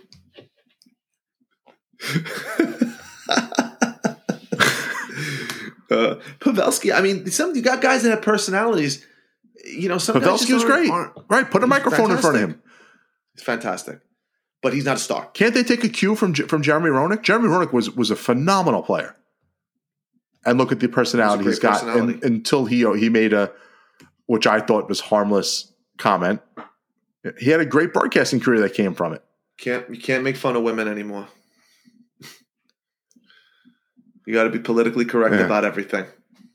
I mean, they're so bereft of personalities in hockey that Anson Carter still has a job. He's horrible. He's so bad. The thing I don't understand, and this is, again, you know, he was doing I mean, why? You have a guy that played 17 games for the Rangers doing your post-game show? I mean, have a little decorum. I mean, have a little bit of, I don't know if that's the right adjective. Just have an understanding. And I just don't know if they might just have no one wants to come back and do this job. I can't see that being the case. Hank came right back for it. Callahan got his tryout through us. Who would you, if you were to go out there, what ex-Ranger would you want to replace Joe Micheletti as a color analyst? It's hard. Right? Do I want someone? I was just going to say, do I want someone for long term? Is he good though? Is he that good? He's not JD. He's really good on TV. I don't know how he is as a color guy.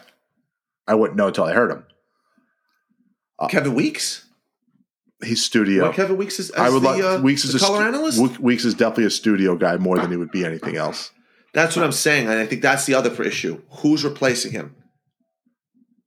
I mean, that's the other thing. Is like we can't even think of a name of an ex-player. Oh, I mean, right now, like if Joe Micheletti fucking lost his fucking vocal cords, Maloney would go right in. He probably would, right? Oh, 100%. But that's how long term is that? That's what is it? At most, he's going to have 10 years at most. Before he's just too old to do it. I mean, how old is Joe Micheletti, Sean? This guy's going to be here another 20 years. No, he's got to be almost 70 years old, Joe Micheletti. No, I don't think he's that old. Guy played in the 70s. Hold on, we'll look that up. Sam might be in his 70s. Yeah, that's just a lot of fucking hair dye. He's 67 years old. 67. All right, he's older than I thought. Yeah. It's a lot of hair dye he uses. He's not young. He doesn't look old, though. I mean, he doesn't look like he's almost 70. He looks for all his faults, I'll give him that. He's a handsome man. For all his faults, he's a handsome man. You give him credit. I mean, good-looking family. His daughter's married to Mike Madonna. Is he? Yeah. Is she? Oh, I didn't know Yeah, it's that. a son-in-law. So how much longer do you think these two guys have? I mean, Sam's 5 going to be in years. his 70s. Isn't it funny, though? Sam looked old 30 years ago. He still looks the same. So you're saying back when we first started watching Sam Rosen, he was in his fucking 30s. Yeah. And he looked like he was 50 then. Yeah, he did. Isn't that incredible? But It's a handsome man, that Sam Rosen. Handsome man. I have a soft spot for Sam. We all do. I have a very difficult time knocking him. Is he still what he was? No. But he'll always have a soft spot in my heart. He has a job till he doesn't want it anymore. He is the only Ranger play-by-play guy that you and I have ever known. Yes, on TV, yes. On TV. Yeah. So I can't imagine somebody else doing the play-by-play. Kenny. Maybe Kenny Albert. Kenny's the only one I can. And it's partially because of his father. Take that job. It's partially because of his father. It's the same. But he's good. He's really good. Shawn, I listened to him on a talk show, on a show. I forgot whose show he was on. He knows every single ounce of Ranger hockey. He quotes stuff that happened 15 years ago. Oh, this guy did this day, and this guy was traded for him, and this guy scored this goal. He's the radio announcer. Got them to. He knows the history of the team. Well, he's the radio guy for how many years? I know that, but there are guys that, like Joe Micheletti, you think he's going to be able to tell me? No, it's even Sam to a lesser degree. He doesn't really tell stories the way he used to. He doesn't remember the way he used to. It's probably true. But he's usually dead on a lot of the trivia questions, especially the guys from the 80s. Oh, we got the 90s. one the other night which he was spot on with Girardi and Roosevelt, the last two defensemen to score over 10 goals in the same season. Girardi That's who it was? The answer. Yeah. I thought it was Leach and Patrick. I didn't see what the answer was. I would have thought, if you would have asked me, I would have said Leach and Zubov. Because how many times the Rangers have defensemen that score over 10 goals? But it was Girardi and Roosevelt. I would have never I mean, listen, I knew Roosevelt had a couple of seasons where he put up some goals. Right. But I didn't know Dan Girardi scored 10 goals in the season. Yeah, that's true. I wouldn't have gotten that one. So, listen, we can sit here till we're blue in the face. It ain't going anywhere. I mean, what do you think Joe's going to do at least another 10 years, right? 5 years? No, he's not going to do this till he's 77. He's 66. Who knows? Vince Scully's still – isn't he still doing games? Oh, God, but Vince Scully's like immortal. Oh, man. How many more years do you think Sam's going to do? I think 5 years. How old? Do we know how old he is? Do we have? I got to look that up. Do we have an age? You looking it up, or you may want me to do it? I'm looking it up. All right. It's going to be – listen, I do think that they need to honor him. He's 74. I know that might be he's at most, he's got 5 years. At most. He'd be 79 years old doing play-by-play. But you want my opinion? When Sam goes, if Sam retires first, I think Joe should go with him. Oh, 100%. He doesn't get to stay past Sam's. That's my – I they think have to have a new team. It won't happen. I'm telling Joe Micheletti's going to stay here until he retires. They need new blood up there. Born in Germany. I don't even know if Kenny Albert – would Kenny Albert even take that job? Why wouldn't he? Of course he would. He likes all the other sports. I think he's been waiting for this his whole life. You think so? Yeah, his father was the radio guy for how long? He'd be so good. He would. He'd be so fucking good. He's the national voice of the NHL right now. That's how good he is. He's so good at what he does. Like I said, I heard him on that show, and he was rattling off stats, and he was talking about this, and he was talking about something that happened 15 years ago. But he knows the history. He grew up in this. He knows the history of the team. His father that's what you want. Was the Ranger guy forever and is a fanatical Ranger fan, right. Marv. So this is what he knows. This is what he grew up in. He dropped off the face of the earth. You don't hear. Yeah, he had to. He retired from the NBA. I know, but you don't even hear about him anymore. He's like 80. Is he that old? Yeah, he's got to be, right? Because Kenny's got to probably be in his 50s. He was doing games in late 60s. Marv Albert. Think about it. Marv Albert was already done. He's 80. Yeah, he'll be 81. He'll be 81 in June. He was done doing Ranger games before I even started listening. So I remember. Kenny Albert's 54. In 94 for Game 7, Howie Rose let Marv do the second period, I believe, of Game 7 as like a tribute. Yeah. And I remember my father telling me, because Marv was the long time – I knew Marv as the Nick TV guy. Right. That's who I knew. That's what I remember. And he's like, Marv was the long time Ranger radio voice. which I had no idea. I remember him doing the Rangers wrap-up with Sal the Red Light Messina. Sal Messina. He was good. Howie Rose was the voice for me for the radio. He wasn't the voice that long either. But that's what I grew up with. For 5 years? Howie Rose and Sal Red Light Messina. He was good, though. It was funny. Have you ever watched the Ranger video they did about 94 on NHL Network? Yeah, Road to Victory. That 2-hour thing that they did, yeah. There was nothing on recently. The guy with the fucking hand, holding his hand up like this. I played hockey against that guy. Did you? He is a scumbag. Oh, yeah. He doesn't shake people's hand. Win or lose, he does not shake hands. Well, because he put it through glass. He's an idiot. What's it called? I lost my train of thought now. But there was nothing on one night. And I was like, I'm bored. I was kind of like just like feeling like I want to watch something Ranger related. Right. But, something I hadn't watched in a while. So I put that on. And I'll tell you, what a great documentary. But it just goes to show you. And the way they went through everything, they squeezed everything out. And that, if you go back and think about it, that was a magical season. I mean, just every little nuance, they went through it so perfectly. The trades, Keenan, how that whole thing went down, and Messier and all that other stuff. But there was one thing that I don't know if you caught it. So they're talking about Matteau and Noonan. So they show a picture of Stefan Matteau about the trade, and they go through and they show both Stefan Matteau, and then they show supposedly what's supposed to be Brian Noonan. It was Nick Kypreos. Did you ever catch that? No. How the fuck does that happen? 16 and 19, yeah.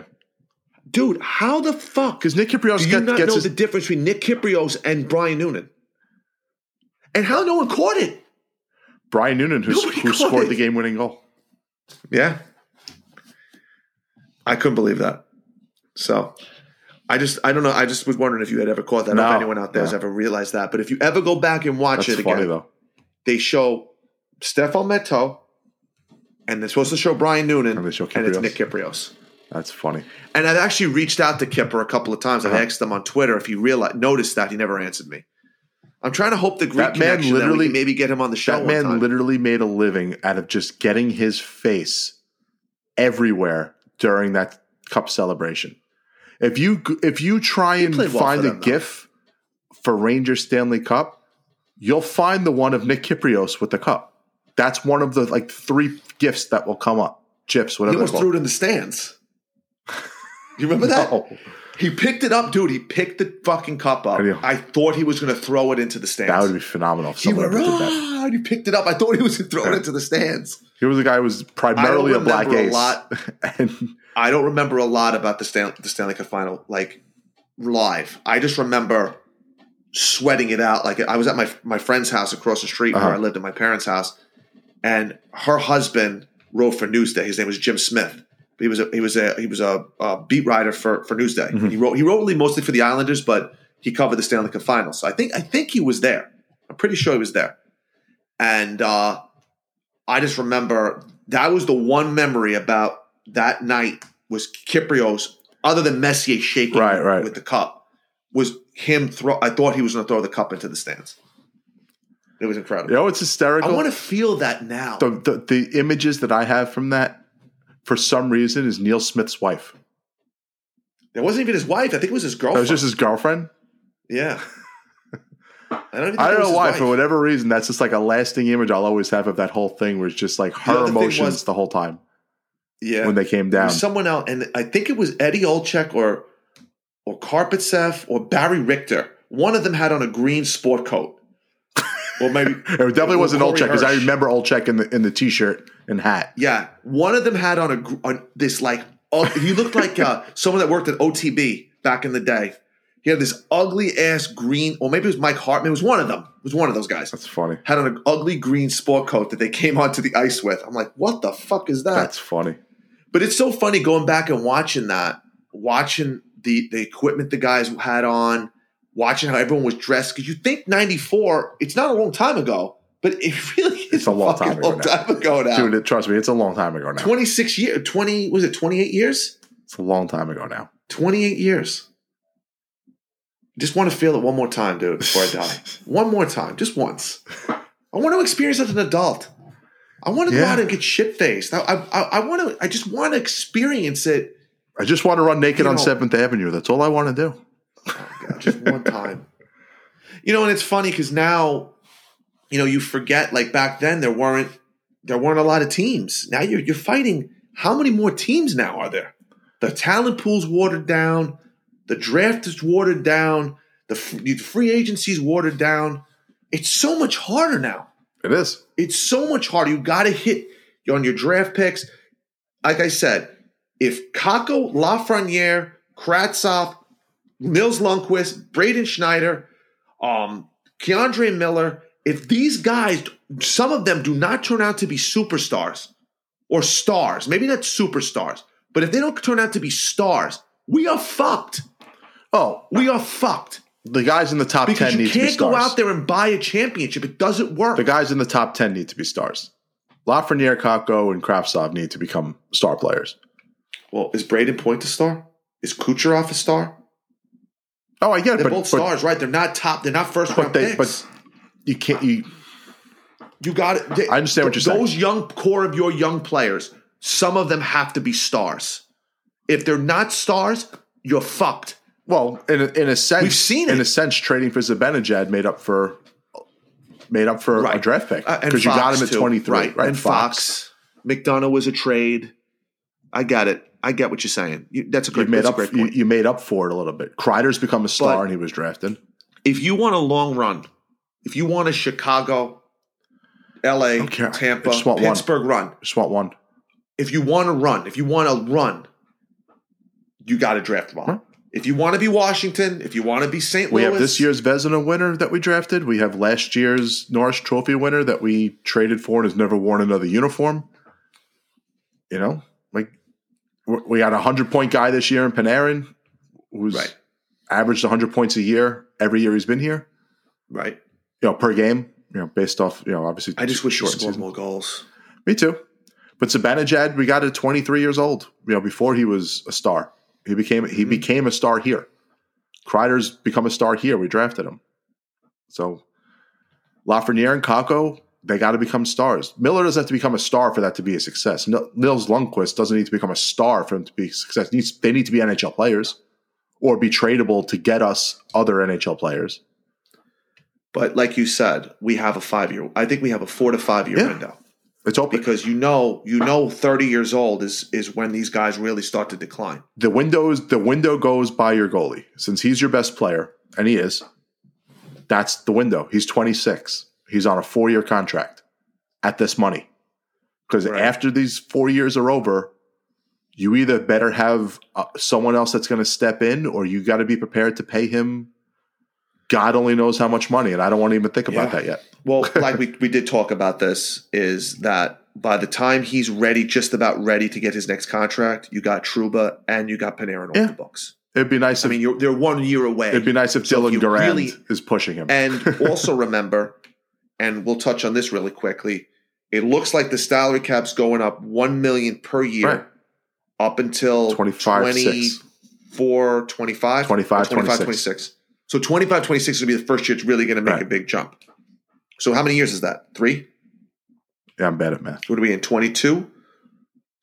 So 3 years. Yeah. So it may line up in our favor. It may. But we have to make it work now for the next 3 years where we have to just be prudent with what we do.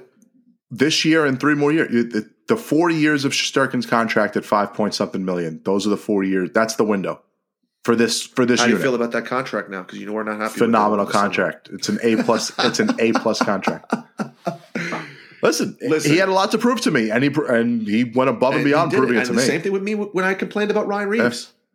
I want to be proven wrong. 100%. I want to be. I love being proven wrong. Nothing makes me feel better. Especially when it comes to the Rangers, not about life, but when it comes to Rangers, I want to be proven wrong. Nothing makes me feel better. All I said was that we paid him top 5 money without him proving he was a top 5 goalie. Well, he's proven he's a top 5 goalie. So it's a phenomenal contract now. We'll let the one thing that everyone wants to anoint him, Hank, and he's better than Hank, or he's Hank-esque. Right. Hank had longevity. Right, and consistency. Hank was money, and he was healthy. Right. The only injury he ever had was that freak injury with McDonough with the stick. Yep. He was healthy. So if I'm Igor and I have any advice for Lundqvist, how did you stay healthy? What did you do? What was your workout plan? They have no relationship. It's weird, right? Well, it's funny because Hank and Richter really didn't have a relationship. Well, they didn't overlap though. It was close. They never overlapped. It was close. But no, they didn't overlap. No, they didn't, Sean. Yeah. I mean, there was like a 3-year gap. 3 years. Mike Dunham was the number one goalie. It's true. That's part of the dark ages. That team, I swear on my life, if they had a better goalie, they would have made the playoffs those 2 years he was there. I bet my right arm on that. But yeah, but that's gonna be the part where he's got to win a cup. We're gonna see what happens. If he ever wants to be what Hank was, and at least in our generation's hearts. Listen, the people who are 20 years old now, Hank was their goalie as a kid. For his run. You're 20 years old now. You were 15 the last time Hank was in the playoffs, or 14. So Hank was your goalie as a kid. He was our Richter essentially. Yeah. So Igor's going to be their guy. I'm so old that I remember the Rangers before Richter. I remember Van Beesbrook and Froze as the 1-2 punch for the Rangers. So do I. That was my first team. But So Igor is, for that generation, is going to mean more to them than he will us, unless he wins a cup. Like Hank will always have a place on a pedestal for me, no matter what Igor does, other than winning a cup. If Igor wins a cup, he right up here. It is amazing. It is amazing that you got teams that search for goaltenders. Philly, Carolina, right? They haven't. I mean, they're still searching. They had Cam Ward for a long time. I wonder how much Benny has input with the drafting. Like, did he in any way, shape, or form scout Shesterkin? The Rangers have had success in Europe and in Russia in the later rounds. Fost, Hagelin, Buchnevich. Well, Hagelin played college. He went to Michigan, didn't he? Yeah, but I mean, he still had that Swedish flavor. I mean, I'm sure they watched him before he went there. I don't know. But they've had success in the later rounds. I mean, that's why, you sit back and you think about those teams that were competitive. None of them weren't first-round picks. Dubinsky wasn't a first-round pick. Anisimov wasn't a first-round pick.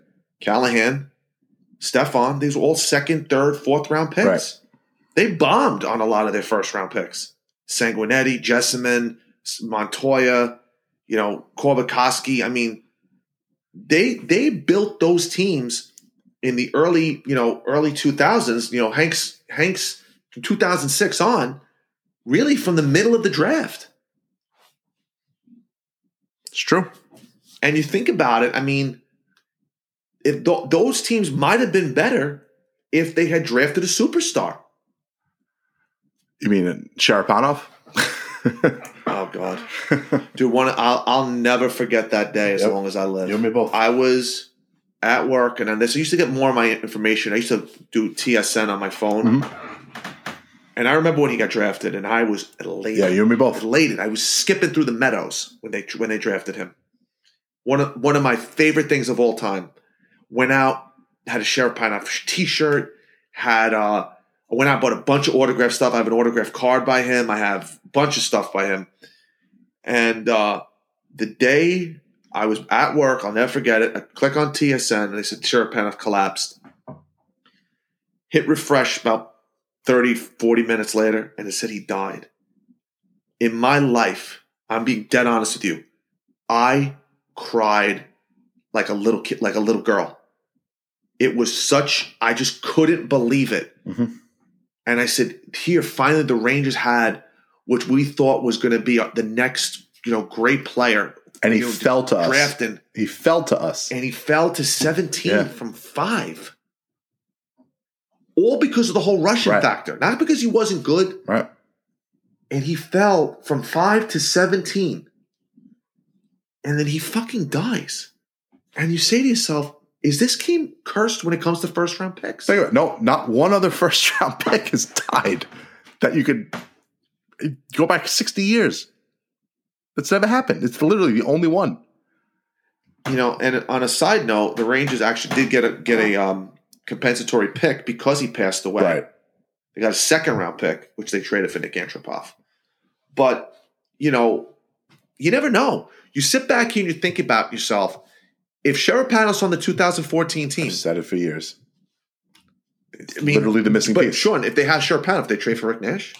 They still trade for Rick Nash? Maybe. We don't know. It's always hindsight's always 2020. Right. But you put Cherepanov on that team, and we said it. They couldn't score against LA. They couldn't score. They couldn't score in overtime. Right. They couldn't get a big goal from anyone. And you're talking about a team that had St. Louis, Richards. We all love Matt Zuccarello. He disappeared in that playoff series. He was the missing piece. Whether it was drafting Tarasenko in 2010 instead of McElrath, whether it was Cherepanov surviving, a guy like drafting that. Giroux instead of drafting Sanguinetti. I mean, we can go on and on. The Rangers, up until Mark Stahl, were garbage in the first round. Mark Stahl was the first-round pick that actually made an impact on this team since, I'm trying to think of Kovalev. I mean, think about all the first-round picks they've had in the 90s. Sundstrom was a good player. Did he make an impact? He was a good player. But he played in the top six. Gretzky liked him. Give me a big goal Sundstrom scored in his career. The one that went past the goalie. Mark Stahl, I can give you a goal. He scored. I get it. Right, there were no big games from. I'm just saying a guy that made an impact. I get it. Dan Cloutier. And you made a very wonderful point. Drafting and the draft picks and all that stuff wasn't a priority back then. No. I completely understand that. But the Rangers, in their history, up until the last 10 years, 15 years, never had success in the first round. The jinx of the Ranger first-round pick. Dan Blackburn gets nerve damage. Stefan Chernevsky blows out his shin. Cherepanov dies. I mean, it was just one guy after another. It just got worse and worse. It was just disappointment. It ended with death. Exactly. Mark Stahl was the guy, to me, which signaled the turnaround. And you had success. You had Stahl, you had Kreider, you had Delzato. These guys were contributors. Right. And say what you want about Delzato. It's now, 12 years later, he's still in the NHL. So, barely. But he's still in the league. I think he's in the minors in Ottawa's minor league system. But you used him as an asset. He was good enough. You got Kevin Klein. Klein was a and big how part. Great was Kevin Klein in the playoffs? And not even the playoffs. He was great in 15. Yeah. He had 15, over 10 goals that next season. They've always had an issue with drafting in the first round. And I always said Mark Stahl, to me, was the guy. They traded up to get him. But he was the guy that kind of started that whole transition where they actually started drafting decent players in the first round. And if you think about it, JT Miller was a great pick. I mean, he's phenomenal. Brady Shea though we're not fans, he's still in the league and he's still playing. Right. They haven't had many bombs since then. They got guys that actually played in the league and played in the league for a while. So, Jonathan Huberdeau with his 93rd point. Wow. They win tonight? Not sure. I just saw that just come up real quick. Panthers, 93 points 7-4. in 60-something games. Canes got their loser point. They got it. Always. They are the Rangers. That's the other thing I wanted to bring up. When this team is, to me, the great teams figure out a way to get to overtime. The veteran teams figure out a way to get to overtime. When they're not playing well, 10 loser points for Pittsburgh, 10 loser points from Washington. How many loser points does Carolina have? 8? 9? 8 loser points. We have 5. It's only 3 more than the Rangers, but still 3 points in the standing. No, the Penguins and Capitals are the kings of the loser point. They each have 10. But there's a lot of teams. If you look at that Metro division, I think the Rangers and Boston are the only teams that have five or less loser points. The Leafs have 5. Tampa has 6, and the Panthers have 6. Oh, that's it? Yeah, it's just the Penguins and Capitals have 10. 10 loser points. Carolina is 8. Think about it this way, because I add overtime losses as still losses in my eyes, like the way I look at the team. Jim Schmiedeberg way of Capitals are 37 and 31. They're 6 games over 500. That's not great. They played 68 games and they've won, 6 more than they We lost. still have 2 games in hand on them? One game. Or one? One game. One game? But we're 7 points up now. With a game in hand. Yes. So, standings-wise, we're 9 points up. Just like we're 3 points up on Pittsburgh right now because we have a game in hand. We need to win tomorrow night. Listen, They need to just come out hard tomorrow night. I'm selfish, man. They can't look past this opponent, Sean, because they've been guilty of this all fucking season with looking past an opponent. I understand the and Islanders it's national TV. It's Wednesday night. The Wednesday night game. TNT. It's an original 6 thing, I guess. They can't look past this opponent. They were so good against these bad and they teams have early, to get up for the Islanders, sudden, right? They have to want to fucking punch them in the mouth, don't they? You would think. I want the next 4 because they're going to want revenge on the Devils after what the Devils did to them. Oh, fuck yeah. And Philly, I mean, I don't think they need to get up to play Philly. That's always. That's the game you might say that might be but a little Philly bit. just has nothing. Lightly. They have nothing. They have nothing to play for. What, Kevin Hayes? Kevin Hayes is going to get his goal. You know that. It's so funny. There's 2 guys I feel really bad for right now. Kevin Hayes and Kevin Shattenkirk. Kevin Shattenkirk leaves. He goes to Tampa. He wins a cup. Yeah. God bless. He goes to Anaheim. Now he's part of another fucking rebuild. Kevin Hayes goes up to Winnipeg, bombs, signs this great contract with Philly, thinks they're turning the corner, and now they're in a fucking another rebuild. He hasn't been good, though. He's a part of the problem. They're paying him so much money, and he doesn't produce anything. And he's always hurt. But I'll tell you, he played well for them, the Rangers at 15. They talked about it. The Rangers have done well with the college free agents. They've done Pionk and VC. These are serviceable guys. Yeah. I mean, they're not superstars, but the college free agents they've done okay with. I mean, Kevin Hayes was fantastic his first 2 seasons for the Rangers.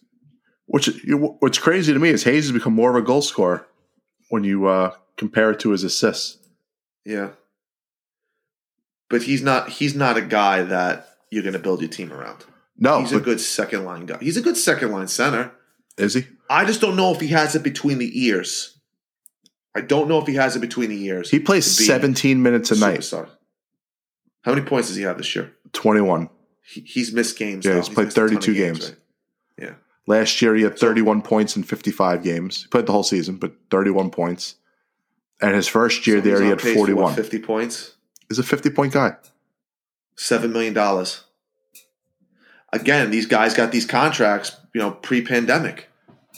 I don't know if the stars, the big boys, are going to get paid. He signed a 7 by 7, all the guys that made right? big money was the defensemen. He signed a 7 by 7. Right, yeah. He's got 4 years left. 7+. He signed before the pandemic. They traded for his rights. Crazy. I was surprised Stassi didn't get moved. Yeah. Well, they're still trying to go for it, and I guess they figured, what were we going to get? We already traded Copp. They're still trying to compete. They lost the other night, but I'll tell you, that team should be much better than they are. That team surprises me. I think Hellebuck is blow it up. Is part of the problem. Blow it up. Trade us Scheifele. What do you think? What do you think is a? We talked about this. Tell me, what do you think is a fair trade for him? 2 1s and 2 of our top prospects. I don't. Not including Kakko. Not that level. I'm talking like the Jones guys that aren't Jones, Lundqvist. Would you do Hedel, Lundqvist in 2 seconds? Was that too much? Hedel, Lundqvist, and 2. No, it would be Hedel, Lundqvist, and 2 firsts. Sorry, 2 firsts. No, that's something that they'll probably get. I'll tell you what it would be nice is they get a third team involved to take half that contract for 2 years. Oh, and have it be. That's such an affordable contract already. I wouldn't even fuck with it. Yeah, but Sean, listen, we need flexibility for next season because we still get that $4 million of get cap space. The year after, it's going to be hard to do because there's 2 years left on it. So you're asking a team to take on $3 million for 2 years. All right. So what if this? That's another second round pick. What if you? Yeah, you would have to. If you can get a second round pick for Georgiev, I don't think you get that. And you take that and you trade it to Phoenix or Arizona, get them to pick up half of Scheifele's contract. I don't see a team taking taking 2 years. 2 years? I don't see it. No. Not around $3 million. Because then, if you can leave yourself a little bit of flexibility, maybe at next trade deadline, you can maybe get Patrick Kane. With what picks? You traded all your picks away. I know. That's what I'm saying. Honestly, that's part of the reason why I was like a little bit like, shit, they gave away a lot this year. But listen, it is. But they're going for it now. They're going as they should. Again, I need to try to live in the present. That's my biggest issue. Well, think about it. The team that we're going to play in the first round, we've now played 3 times, and we were the better team in all 3 games. Playoffs a different animal. Players grip their sticks differently in the playoffs. This team has never got there. You got a lot of experience in that Pittsburgh team. I'm not looking past them. They're going to give us a hard fucking. I expect it to be a long series, one way or the other. The only thing I think we have in our favor more than is our goaltender. Yeah, of course. I've seen Tristan Jarry implode in the playoffs, and we've seen him implode in these last 2 games. You want to talk about pressure? Igor, he has it all on him. Igor played for Putin. That's all you need to know. You're right. He may have lost a relative if he played bad. That's pressure. No, you're right. Good point. And Jarry has it in his head after last year, how he played. He was horrible in the playoffs. Right. And, the Pens are older. We got fresh legs. We got young legs, and hopefully. But I'm not looking past them. I don't think it's going to be an easy series. No, definitely not looking past them. But it is, of all teams, it is the matchup I want. We get home ice advantage, Sean. We win that series.